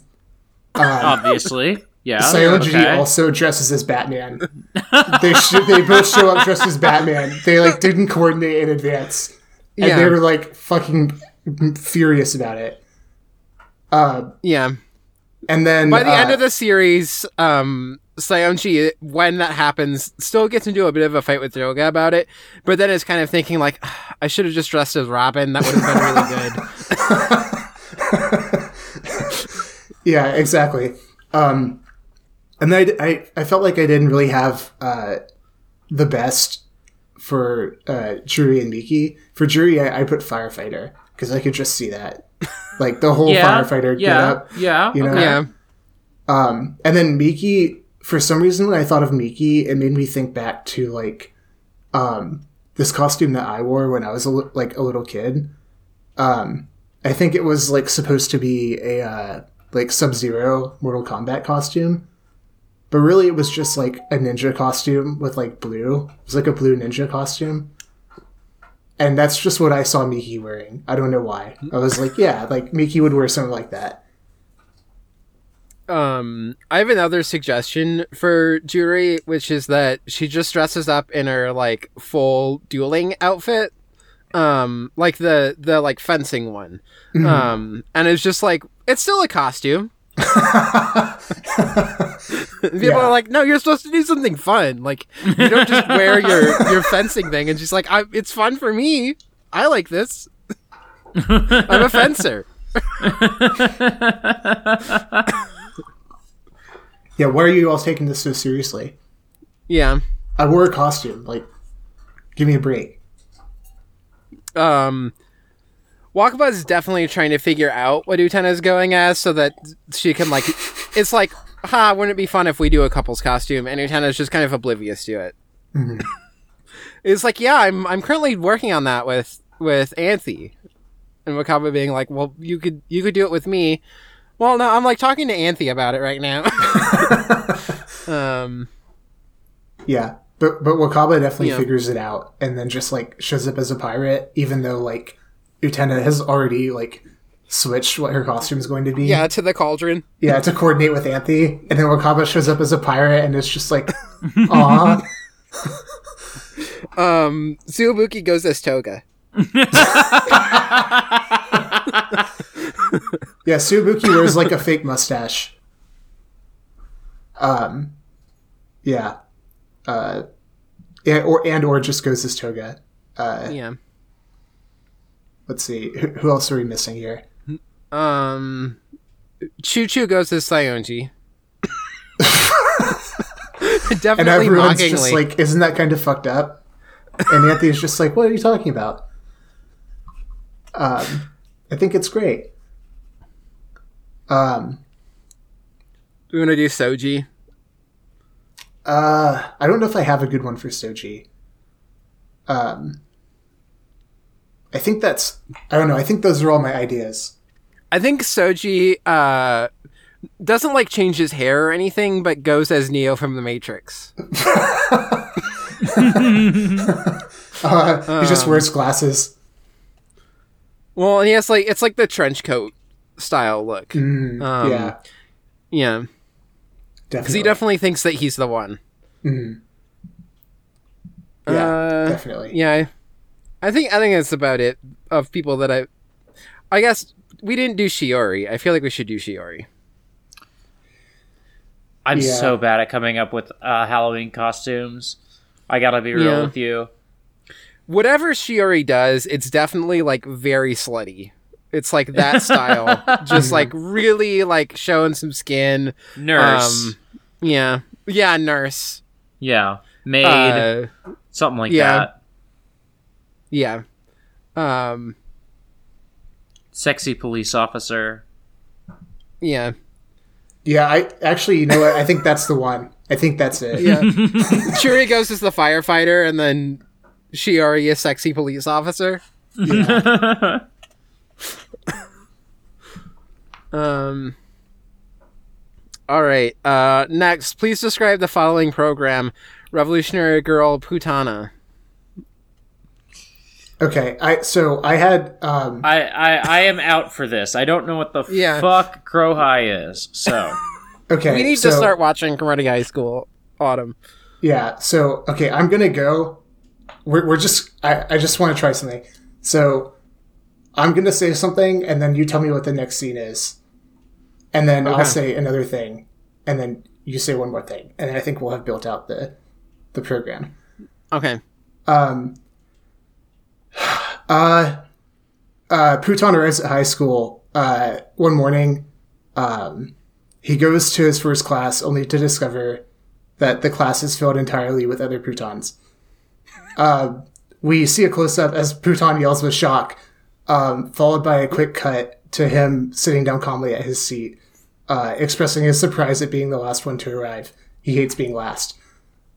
So he was just yelling because he was the last one in the classroom, not because there's all other Putans. Yeah.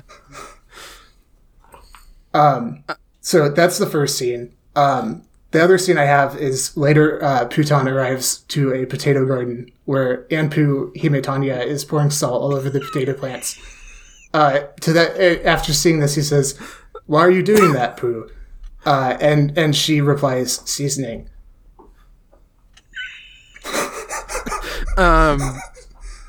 I think the scene that happens in between is so we get the whole scene with the classroom and stuff. But then instead of seeing any of the class, it just cuts to after school. And Putan is sitting outside and is folding origami. And his friend runs up and says, Putan, haven't you heard? There's dueling happening at the dueling arena. And Putan just continues to fold the origami. And Putan's friend continues and explains the entire, like, episode of an episode of Utena, but, like, in weird, convoluted ways. And at the end, Putan says, don't you know, you're supposed to fold 1,000 paper cranes and wish on them. And then it cuts to the episode with the salt. Yeah, exactly. Yeah.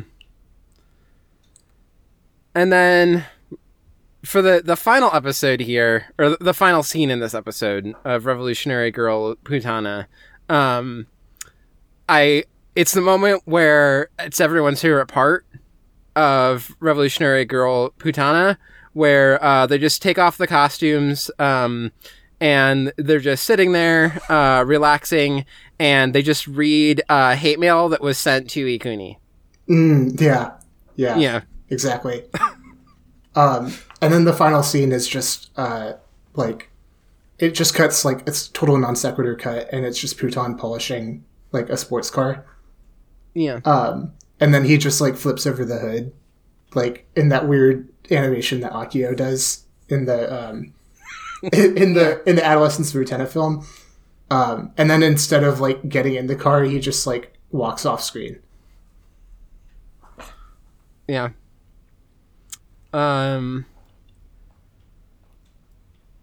Final question. Juri is a successful bowler on the side, something nobody seems to know about her, and we don't learn until late in the series. What hobbies are other people doing just off screen? What's Utena doing off screen? What is... I said fantasy football. Yeah. Yeah. No, I can see that. I can see that. She definitely doesn't watch any of the games. She just plays fantasy football.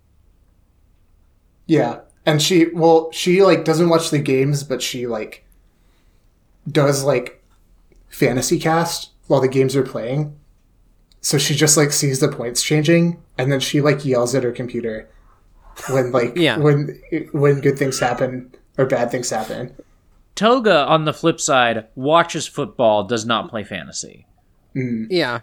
I had Toga like being like, I had Toga as DJing just because like he's totally that guy who like is like, oh yeah, I'm gonna be like a super cool DJ guy, but he just sucks, you know. He's up there like DJing and thinking that he's like awesome with his shirt unbuttoned, and everyone's just like, no. Yeah. It's just like a very cringe like DJ sets that Toga does. We do learn in the series that Anthe knits as a hobby. That does come up. That one's easy. Yeah, she also watches in the same episode we learn that she also watches late night like TV shop channels. I am totally drawing a blank of what those are called right now, but oh yeah, so am I. If you hadn't forgotten it, like when you forgot it, like I forgot it instantly. If you had just asked me what it was, I would have been able to say. But somehow my brain was just infomercials. Yeah, there you go. Yeah. I put, so there's one that's funny. I had one idea that's funny and one idea that's like, yeah, she totally does this. So the one that she totally actually does, like IRL, is like mycology. Like she goes into the woods and like looks at mushrooms and shit. Yeah. The other one is like ASMR streaming. Yeah. I can see that. Yeah, for sure.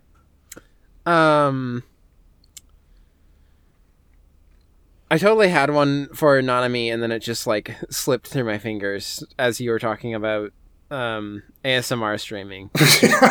Really distracted me. Yeah, the image of Anthe doing an ASMR channel was distracting to you. Yeah.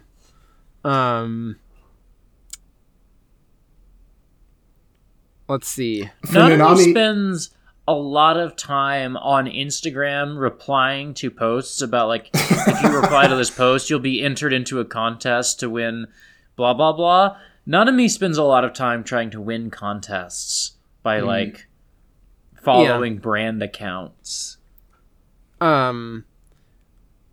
This was the thing that I thought of, which is that Nanami is like, one of her hobbies is she is actively trying to become the main character of Twitter.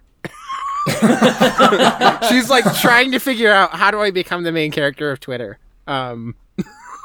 Because she just sees, like, today everyone's talking about this person and doesn't, like, think about, you know, how that could be bad. It's just like, no, I want that level of attention. Yeah, for me, I imagine Nanami as a person who's, like, still trying to find, like, the hobby that she really, like, enjoys. And so right now she's just, like, really big into trends.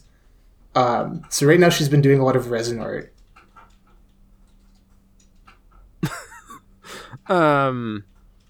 Sayonji definitely plays video games, but is, like, kind of a shit about, like, it has to be a game that's, like, really about skill. You know? Yeah. He loves Dark Souls games. Yeah. They're, like, his favorite series. He's like, yeah, they're so tough, and the fact that I can beat them. Toga has never even played a Dark Souls, so, like, you know, I've got him beat there. Definitely, like, cares about his KD ratio in, like, Call of Duty. That's Sayonji. Yeah. And he yells at people in voice chat. Yeah. Sayonji way into League of Legends. Yeah, for sure. He's like extremely overbearing and like runs a clan and shit. Yeah, it's like God damn it, you're killing us here. Your KDR is nothing right now. Toxic team member. You're supposed to tank. Miki runs a clamp web ring. I put Sayonji to stand-up comedy, but he like bombs every set, and then when he like when his jokes like don't land, when people don't like laugh at them, he gets really angry and just starts yelling. Yeah, and then people laugh at that because they think that's the bit. Yeah.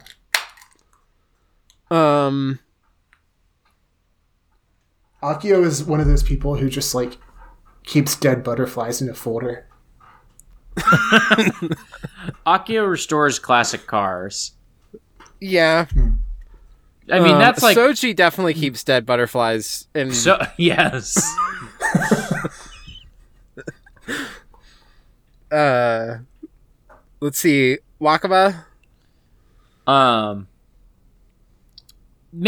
Wakaba makes really nice photo albums of things. Wakaba, like, likes to have, like, physical, like, memories of times she spent with her friends, in addition to just, like, you know, she scrapbooks. That's the word I'm looking for. She scrapbooks. Yes.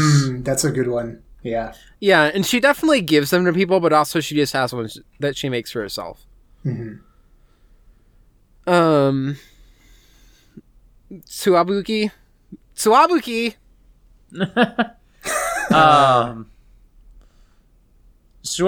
on a similar note, makes shrines in his closet to people. Yeah. He's also like he's really trying to learn about bodybuilding, but he can't. Yeah.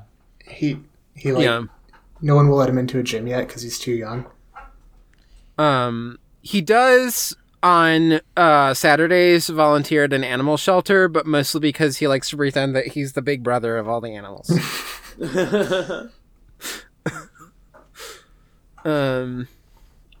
Kozue. Kozue takes up knitting when she hears that Anthe knits. Yeah. Also skydiving. Yeah. Yeah, I could see that. And Shiori's main hobby is she likes to make ghost accounts and harass friends with them. Yeah. Yeah. Sending people anonymous Tumblr asks. Yeah. Is really mad that she can't send people mean things on Curious Cat anymore. Yeah.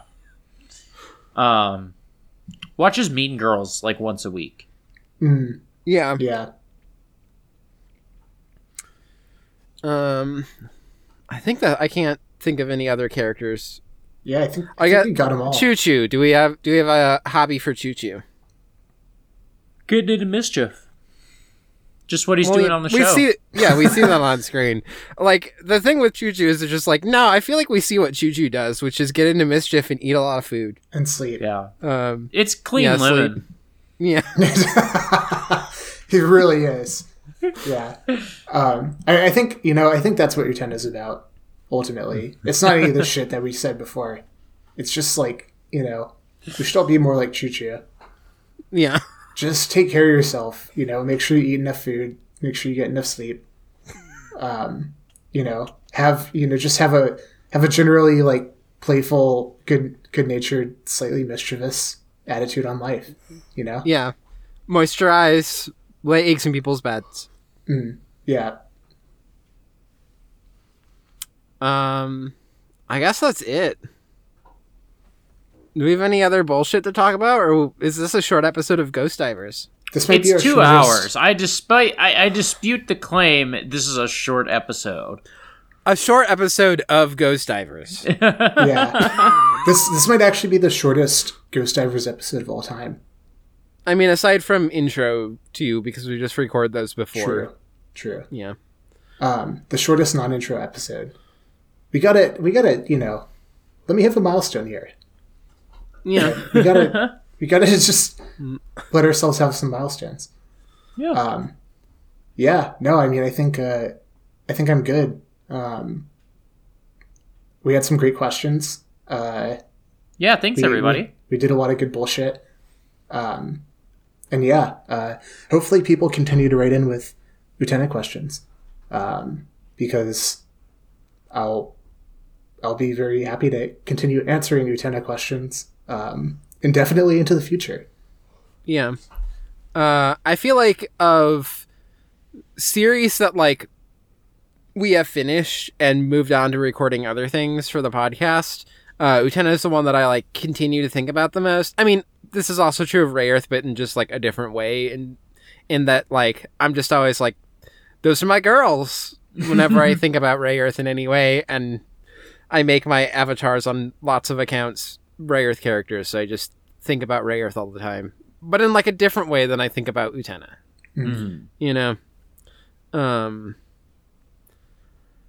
So next time we will talk about, it'll be the intro to our deep dive into Ghost in the Shell, which just a little preview for people. We're gonna watch the 1995 movie. I think it's 95, right?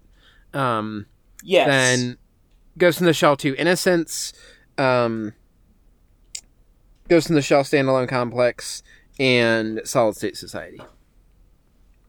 Yeah. Deep. What is Solid State Society? I know what Second Gig is. What's Solid State Society? So Solid State Society is the like movie. I don't know if it ever made it to theaters or if it was just like a OVA movie thing. But that came out after Second Gig. But it's like Ghost in the Shell Standalone Complex, Solid State Society. Does Standalone Complex have any movie associated with it in that way, or? Well, Solid State Society is like the Standalone Complex movie. Oh, okay. I thought you were saying it was associated with like Second Gig. And Ghost in the Shell 2 Innocence it's kind of like a Standalone Complex movie in some ways. Yeah.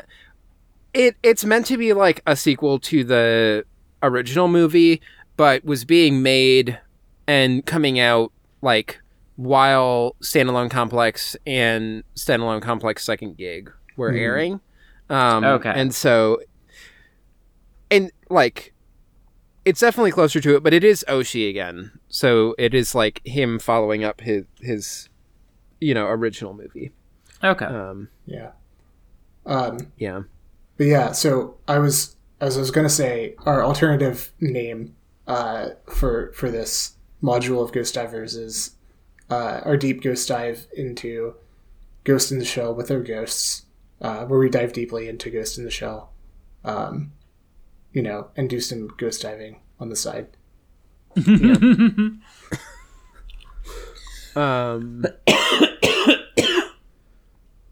Also, at some, we're not doing it with this deep dive, but I feel like at some point we're just gonna have to do SAC 2045, even though it's bad. We're gonna like have to figure out some way to address it. Maybe we'll do it in the question bucket, where the relegation place for all of the damned, additional like media in the franchise that we don't like. Yeah, it does feel like how I relegated the Rayearth OVA to. You mean just Rayearth? No. Well, isn't it just? It doesn't deserve that. It's just named Rayearth, which is so badass, right? Yeah. If you have questions for future question buckets, you can write into ghostdiverspod@gmail.com. I know I said it earlier, but I'm saying it again at the end. Thank you to the Export Audio Network. Thanks, Autumn, for hosting us. That's me. Yeah. Do you want to do the spiel? Exportaud.io, blah, blah, blah. You can, I'll just do all my plugs, which kind of contain within that. You can find me on Twitter at autumnal_coffee. You can find all the podcasts that I do at exportaud.io. That takes you to the Patreon page where we have like links to all the free feeds of podcasts. Or if you would like, you can give us $1 a month. You get early access to most of the shows that we do. Not everything, but most of them. You get Ornate Stairwells, you get Bag End Book Club, you get Gotham City Limits, you get Ars Arcanum, you get Hot Singles. I think that's it. That's a lot for just $1. And then for $5, you can get access to Poptown Funk, a podcast my wife and I do where we roll random Funko Pops and have to watch the media associated with them. On our next episode, we will be reading an anthology of Overwatch comics and possibly installing Overwatch and playing it for 20 minutes before remembering that neither of us like playing Overwatch. Yeah. So there was a time when I liked Overwatch, and then they just made that game not for me anymore. Yeah. No, I played a good amount of Overwatch at launch, probably like about 100 hours, and they just catered more and more to an audience that wanted to like play competitively and call me slurs online and do nothing when I reported being called slurs. So I kind of stopped playing that game. Yeah. Well, I know, seems like it's really working out for them. So yeah, they're making money hand over fist. What do they care? Yeah. I mean, Activision Blizzard's doing... They're doing great right now. So I'm sure they're happy that, they went in that direction. Did you hear that there are gay people in that game? You know what? I did. Most of it's relegated to ancillary content and primarily made by Tumblr lesbians, but they did confirm some of it in some comics. So yeah. So diversity I think some win. of the comics we are going to read will be about how actually secretly there are gay people in here. Yeah. So. Also, you mentioned Ornate Stairwells, but I'm just going to specifically plug it because it's the one that I'm on. People should go listen to it. Yeah, it's all right. Yeah. If you go listen to the last episode that came out in the Patreon feed, I guess it's the next one that will come out when people are listening to this in the public feed. But the one that we did that is ostensibly on She's Gotta Have It. God. That episode is longer than this one, so that's going to be fun for me editing both of these. That the episode, cry of anguish was that episode made me wonder, should we like change the format of Stairwells to never produce a 3.5 hour episode again? Yeah. I don't know that I'm going to do it, but I had the thought. I think sometimes we could just be briefer with, here's some other movies that we talked about. I don't want to talk a bunch about this one. Here's just the rating of the stairwell. Anyway. You can follow the podcast at Ghost Divers Pod. You can follow me at Foxomnia. Where can people follow you, Connor? Y'all can follow me at Rabbleais, Rabbleais. And I killed Garfred Aloud, which is going to be funny because there's going to be multiple episodes where I promo it coming up because I recorded it earlier. But Garfred Aloud, I mean, you can still follow that Twitter account, but I'm just not posting on it anymore. I explained this on some episode of Ornate Stairwells, but I looked on my main Twitter and saw that there was one person who was following me with an NFT icon, because Twitter lets you have NFT icons now, and they like differentiate them by making them hexagons. And it was somebody who for sure was just following me for the Garfield content from Garf Read Aloud, and I was like, if this account is getting me that kind of follower, I just don't want to do this anymore. That's what happened there. Jimmy Kimball's going to be really bummed out.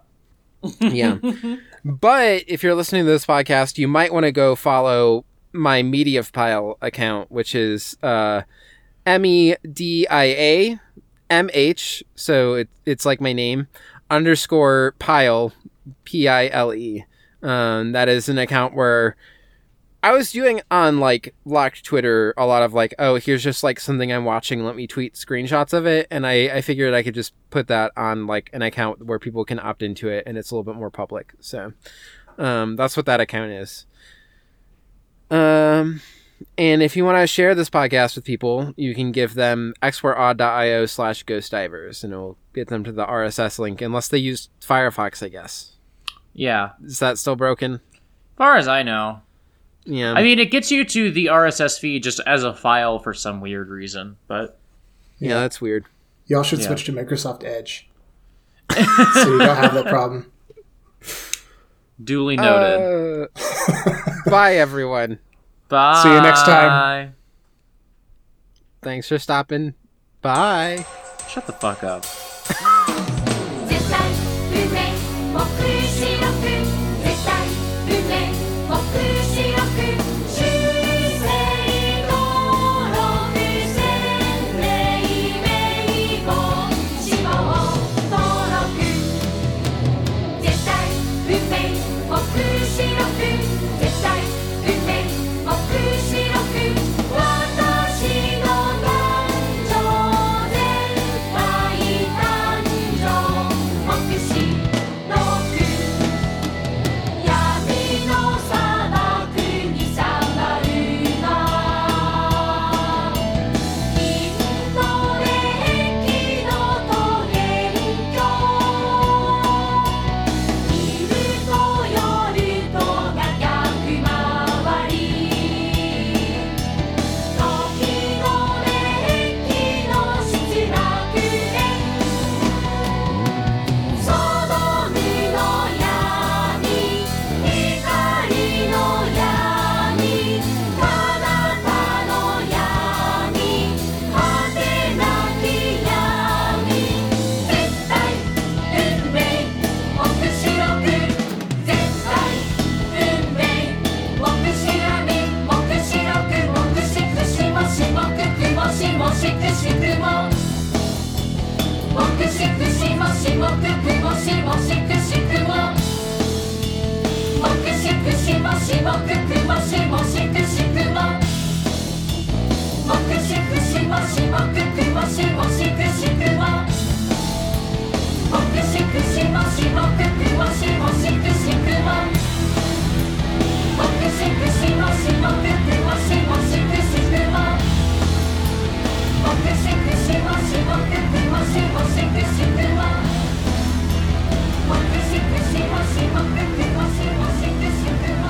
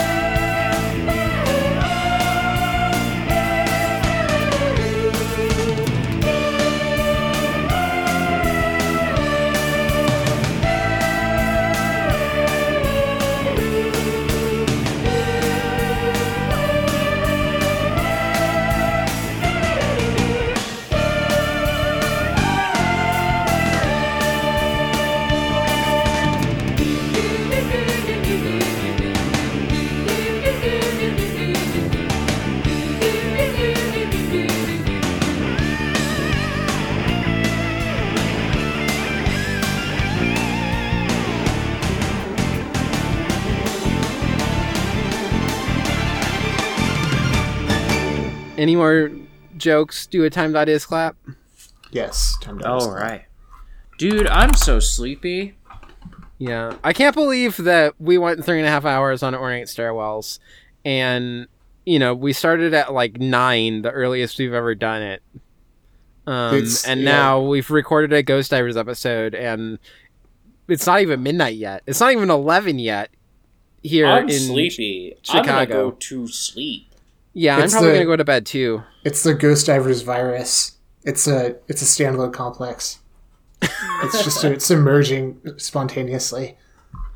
I need someone to put Standalone Complex on some streaming service so I can watch it easy, because I do want to watch it.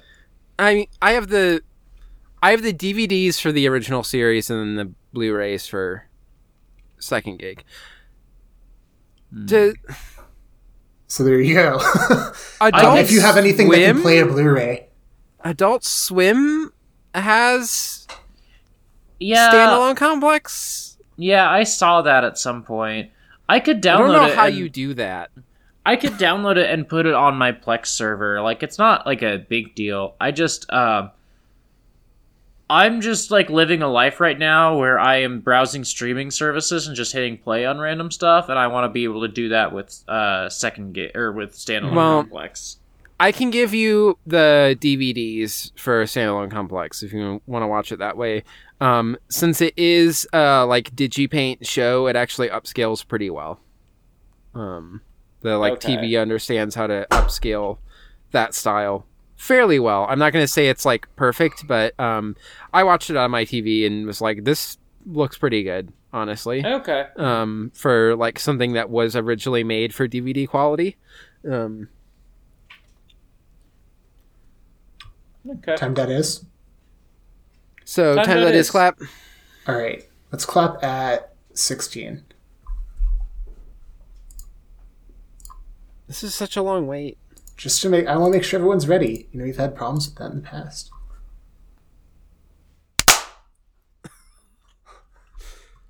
Are we all good on that clap? Yeah. Yeah. All right, cool. Well, yeah, I know you all want to get some sleep, so Yeah, I'm gonna hit stop recording. I'm Yes. gonna hit stop recording. I'm gonna go the fuck to bed.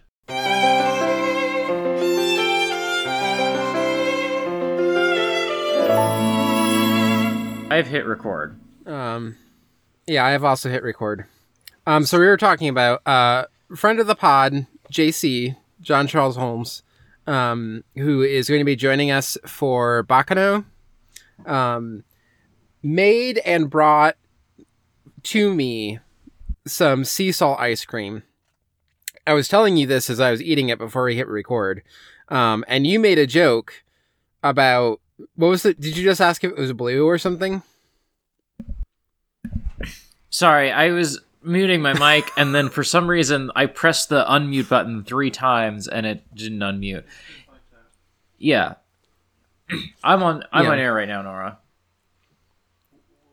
Yeah. I'm recording now. No, you're good. Anyway, hi everybody. You're listening to the post credits section. You know the deal. Anyway,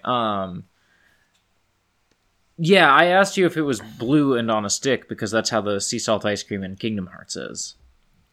Yeah, and then I said, well, it's not on a stick, but it is blue. And then was like, okay, so when JC gave it to me, he said, here's the sea salt ice cream. It's the Kingdom Hearts sea salt ice cream. Yeah. And so I figured I would tell you that because that was likely what you were referencing. Yeah. Since I know that you like Kingdom Hearts. I've never played a single Kingdom Hearts game. Ghost Divers Kingdom Hearts season.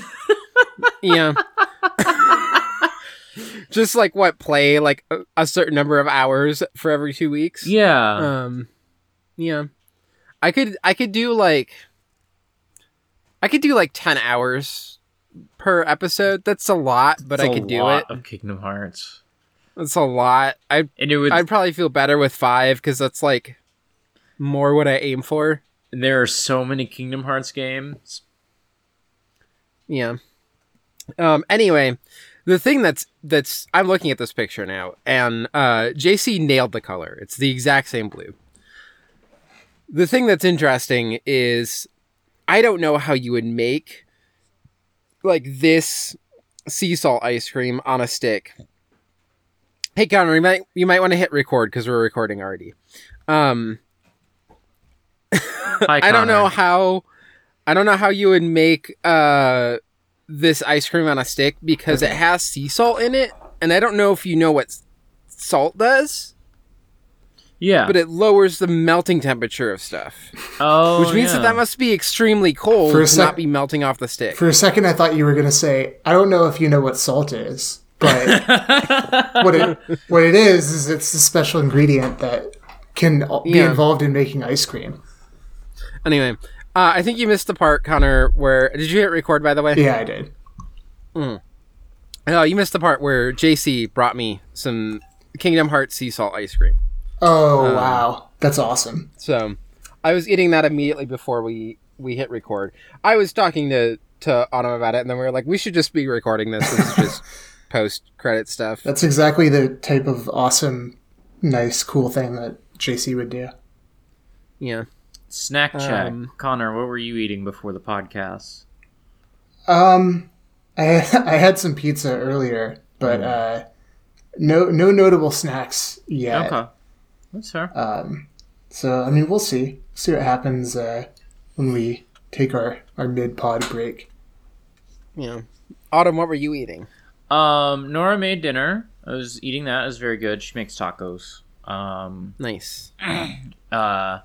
And then I keep mint Oreos in the freezer, and so I had one of those before I hopped on the call. Now, are those the And when I'm... like the chocolate covered mint Oreos, or just like the No. normal? Just Okay. Oreo cookies with mint filling. Okay. You just gave up the game. If I come over to your apartment, I can just steal your mint Oreos now. You know why I started eating mint Oreos? Is because my dad would always eat my Oreos, and so I got Oreos that he didn't like. Oh yeah. Yeah. Yeah. They're, Well, also, then I they're won't steal your healthier. mint Oreos. They're healthier because it's mint, right? Yeah, exactly. Yeah, That's a vegetable. It's got herbs in there. Nancy Reagan voice. So anyway, Connor, have you ever played Kingdom Hearts? No, I haven't. Okay. I know a little bit. About Neither it, have I. So I know it. I know it involves darkness. Yeah, I think we're gonna do a Kingdom Hearts season of Ghost Divers where we're gonna play like 5 hours for every episode. Okay. Yeah. Perfect. Does that sound good? Yeah. Perfect. I'm not promising this, listener. This is just a joke. Yeah. This is just jokey jokes time. Now that you played out into the universe, so God Now knows you what will have happen. to do it. Yeah. I mean, if you want to, I'm on board. You know. Let me just do how long to beat.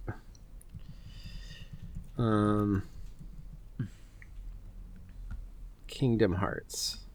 I just typed in how long to beat and not Kingdom Hearts, but Google knows that I just searched Kingdom Hearts sea salt ice cream, and so said, "Did you mean how long to beat Kingdom Hearts?" And I said, "Yes, I did." Just Google is just sitting there being like expecting people to be like, "Oh man, this ice cream is really good. I should play Kingdom Hearts. Yeah. So this Game must be says really good if the ice cream is good." main story is about 28, 29 hours, but it says all play styles averages out to about 40, which I feel like I would be more on that level. I would want to do like side quests and stuff. Sure. Also, I'm the kind of person that this will vary depending on like how rewarding it is early on, but when I first start like a role-playing game, in those like initial villages, I'm just gonna run around and like talk to a bunch of people because I just find that stuff charming. The thing Oh, is yeah. that it's the PS2, and so it has to be in full 3D, and that means that there are way fewer people in towns and villages and stuff. Yeah. There's only like one major town that you just circle back to, at least in the first game, and I think throughout all of them. There's only like one town, and it's got like 6 people there. So Yeah, I've had a complex about like talking to every single NPC in every starting area ever since the town map in Pokemon. I was just like, oh Yeah. god, like if I didn't have this, who knows what might have happened. Yeah. When I was very young, I didn't want to talk to people in towns, which made it very hard to learn how to play games because the people in towns would tell you important things like use a potion to get your health back and stuff. But I was like 6, so I was just like, I don't want to talk to people. Yeah. One of the like most important to me, if people play Chrono Cross, you should talk to everybody in the first town and then talk to everybody when you go and visit in the alternate world, because that's just like very thematically important for what that game is, to just like have the experience of like, oh, here's this whole town that I know, and then the plot continues. And you're like, well, fuck. Wait, what's Chrono Cross? Don't worry, we're gonna play it sometime for the podcast. So, Okay, yeah, I mean, it would be nice to have some sort of structuring principle to like force me to complete an RPG for once, because I'm so bad at it. I still haven't finished Final Fantasy VIII. It's a good video game. It is a good game, but I haven't finished it yet. And I started it You're like too busy putting like 500 hours into a strategy game. Crusader Kings 3. Yeah. Yeah. I know you. I know who you are. Yeah, that among other things. But yeah, I'm always going back to that Paradox black hole. Yeah. Like, if you just give me a game that has like a completely static map and some like 10 extremely arcane like systems all rolled into one, I can't quit it. I don't know. The only game like that I got like moderately into was Stellaris, but I never like finished a run. I still haven't played Stellaris, even though like I bought it when it came out, because it's like I'm it's not like, doing oh, much better. I bought it when it came out and played 4 hours of it. Yeah, so I'm still last amongst all of us here, which is weird because I'm like, again, You're obsessed the Paradox Brain one? Yeah, I'm obsessed with Paradox games, but I just like fixate so hard on like 1 or 2 at a time and never move past it. The one of these I actually got into was Civilization 5, which is like a pretty different thing because it's like very shallow compared to the Paradox stuff, and at some point it just kind of becomes a clicker, I feel like, where you're just like, every turn you're like, well, I'll build the next building, and then I'll build the building after that, and you just don't really think about it much. Yeah. I like Civ, though. Yeah. I had fun with it. I listened to many audiobooks and podcasts while playing Civ 5, so... I think for me it was like, I think Civ is the first like grand strategy game I ever played, and I played it on my Xbox 360. There was like a version of Civ, I think it was Civ 4 for Xbox 360, that is like widely panned, but I didn't know that at the time, and so I like I played it and I was like, this is fucking amazing. And then I think I've definitely told Neve this story before, but I don't think I've done it like on a question bucket. So then I was like hanging out with one of my friends one time, and he was playing Victoria 2, and I was like, oh my fucking god, this is the best game I've ever seen in my life. So I immediately like went home. This is like why I got Steam. Signed up for Steam, like, downloaded it, blah, blah, blah. And then, so my PC at the time was just like this really shitty hand-me-down PC. And it wasn't like good enough to run Victoria 2. So I went to the Steam store, and I didn't know that initially, but I went to the Steam store and bought like a combo pack that had Victoria 2 and then Victoria Revolutions, which is like the prior game. And I tried running Victoria 2, and it was like, yeah, no, your PC sucks. You can't. Like, you can't. And then I was like, okay, well, I guess I'll play Victoria Revolutions. Which is like... The thing with Paradox games is, like, they get more streamlined as they go, generally. Like, as the iterations go on. So Victoria Revolutions is just, like, this ridiculous beast of a game. And, like, 15-year-old me just got this game. And I think at some point I had, like... This isn't, like, a fair count, because I would just leave it up a lot when I wasn't actually, like, playing it. But at some point I had, like, 700 hours on the game or something. In Steam. It was absolutely ridiculous.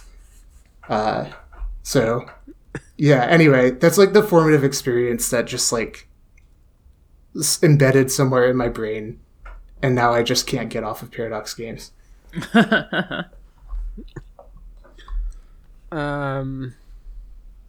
Do we want to do a clap? Let's clap. Okay. Closing How Long to Beat, opening time that is. Let's see. Gosh, it's a really tough decision. When are we gonna clap? Maybe like 14? Okay.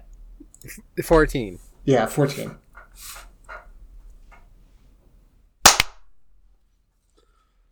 Okay. That clap was so good I didn't even hear I heard yours, but it was just so simultaneous with mine that it all blended into one sound. I wasn't looking at the clock and looked back to it at the very last possible second. So, I think it worked out fine. Okay, we can do another one. Nah, I'm really, yeah, I'm on a high from how good that last clap was. So I'm cool with doing another. If you want. I think we'll be okay. Okay. Great. So, you all want a podcast? Podcast.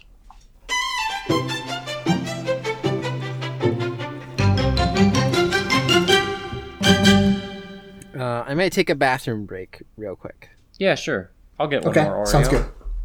Yeah.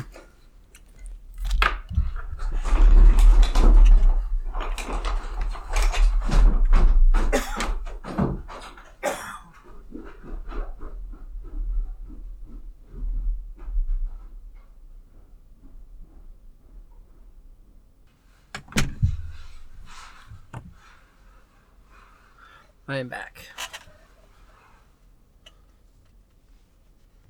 Did I beat everyone back? I seem to have. I can't believe I beat everyone back. Oh wow! By so I think that much. might be the. What? I think that might be the first time that's happened That I've just like fully beaten everyone back. by a significant margin. Yeah. I don't have to go to the bathroom that much, but I figured it was worth trying before we get into what's probably going to be the bulk of this episode, which is just joke stuff. Mm-hmm. Yeah, it's going to be hard to tear ourselves away from the listicles that we're about to do. Yeah.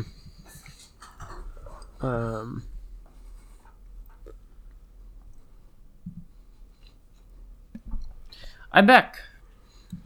Hi, back. I'm MILF. I'm here. Any goose before we get into this email?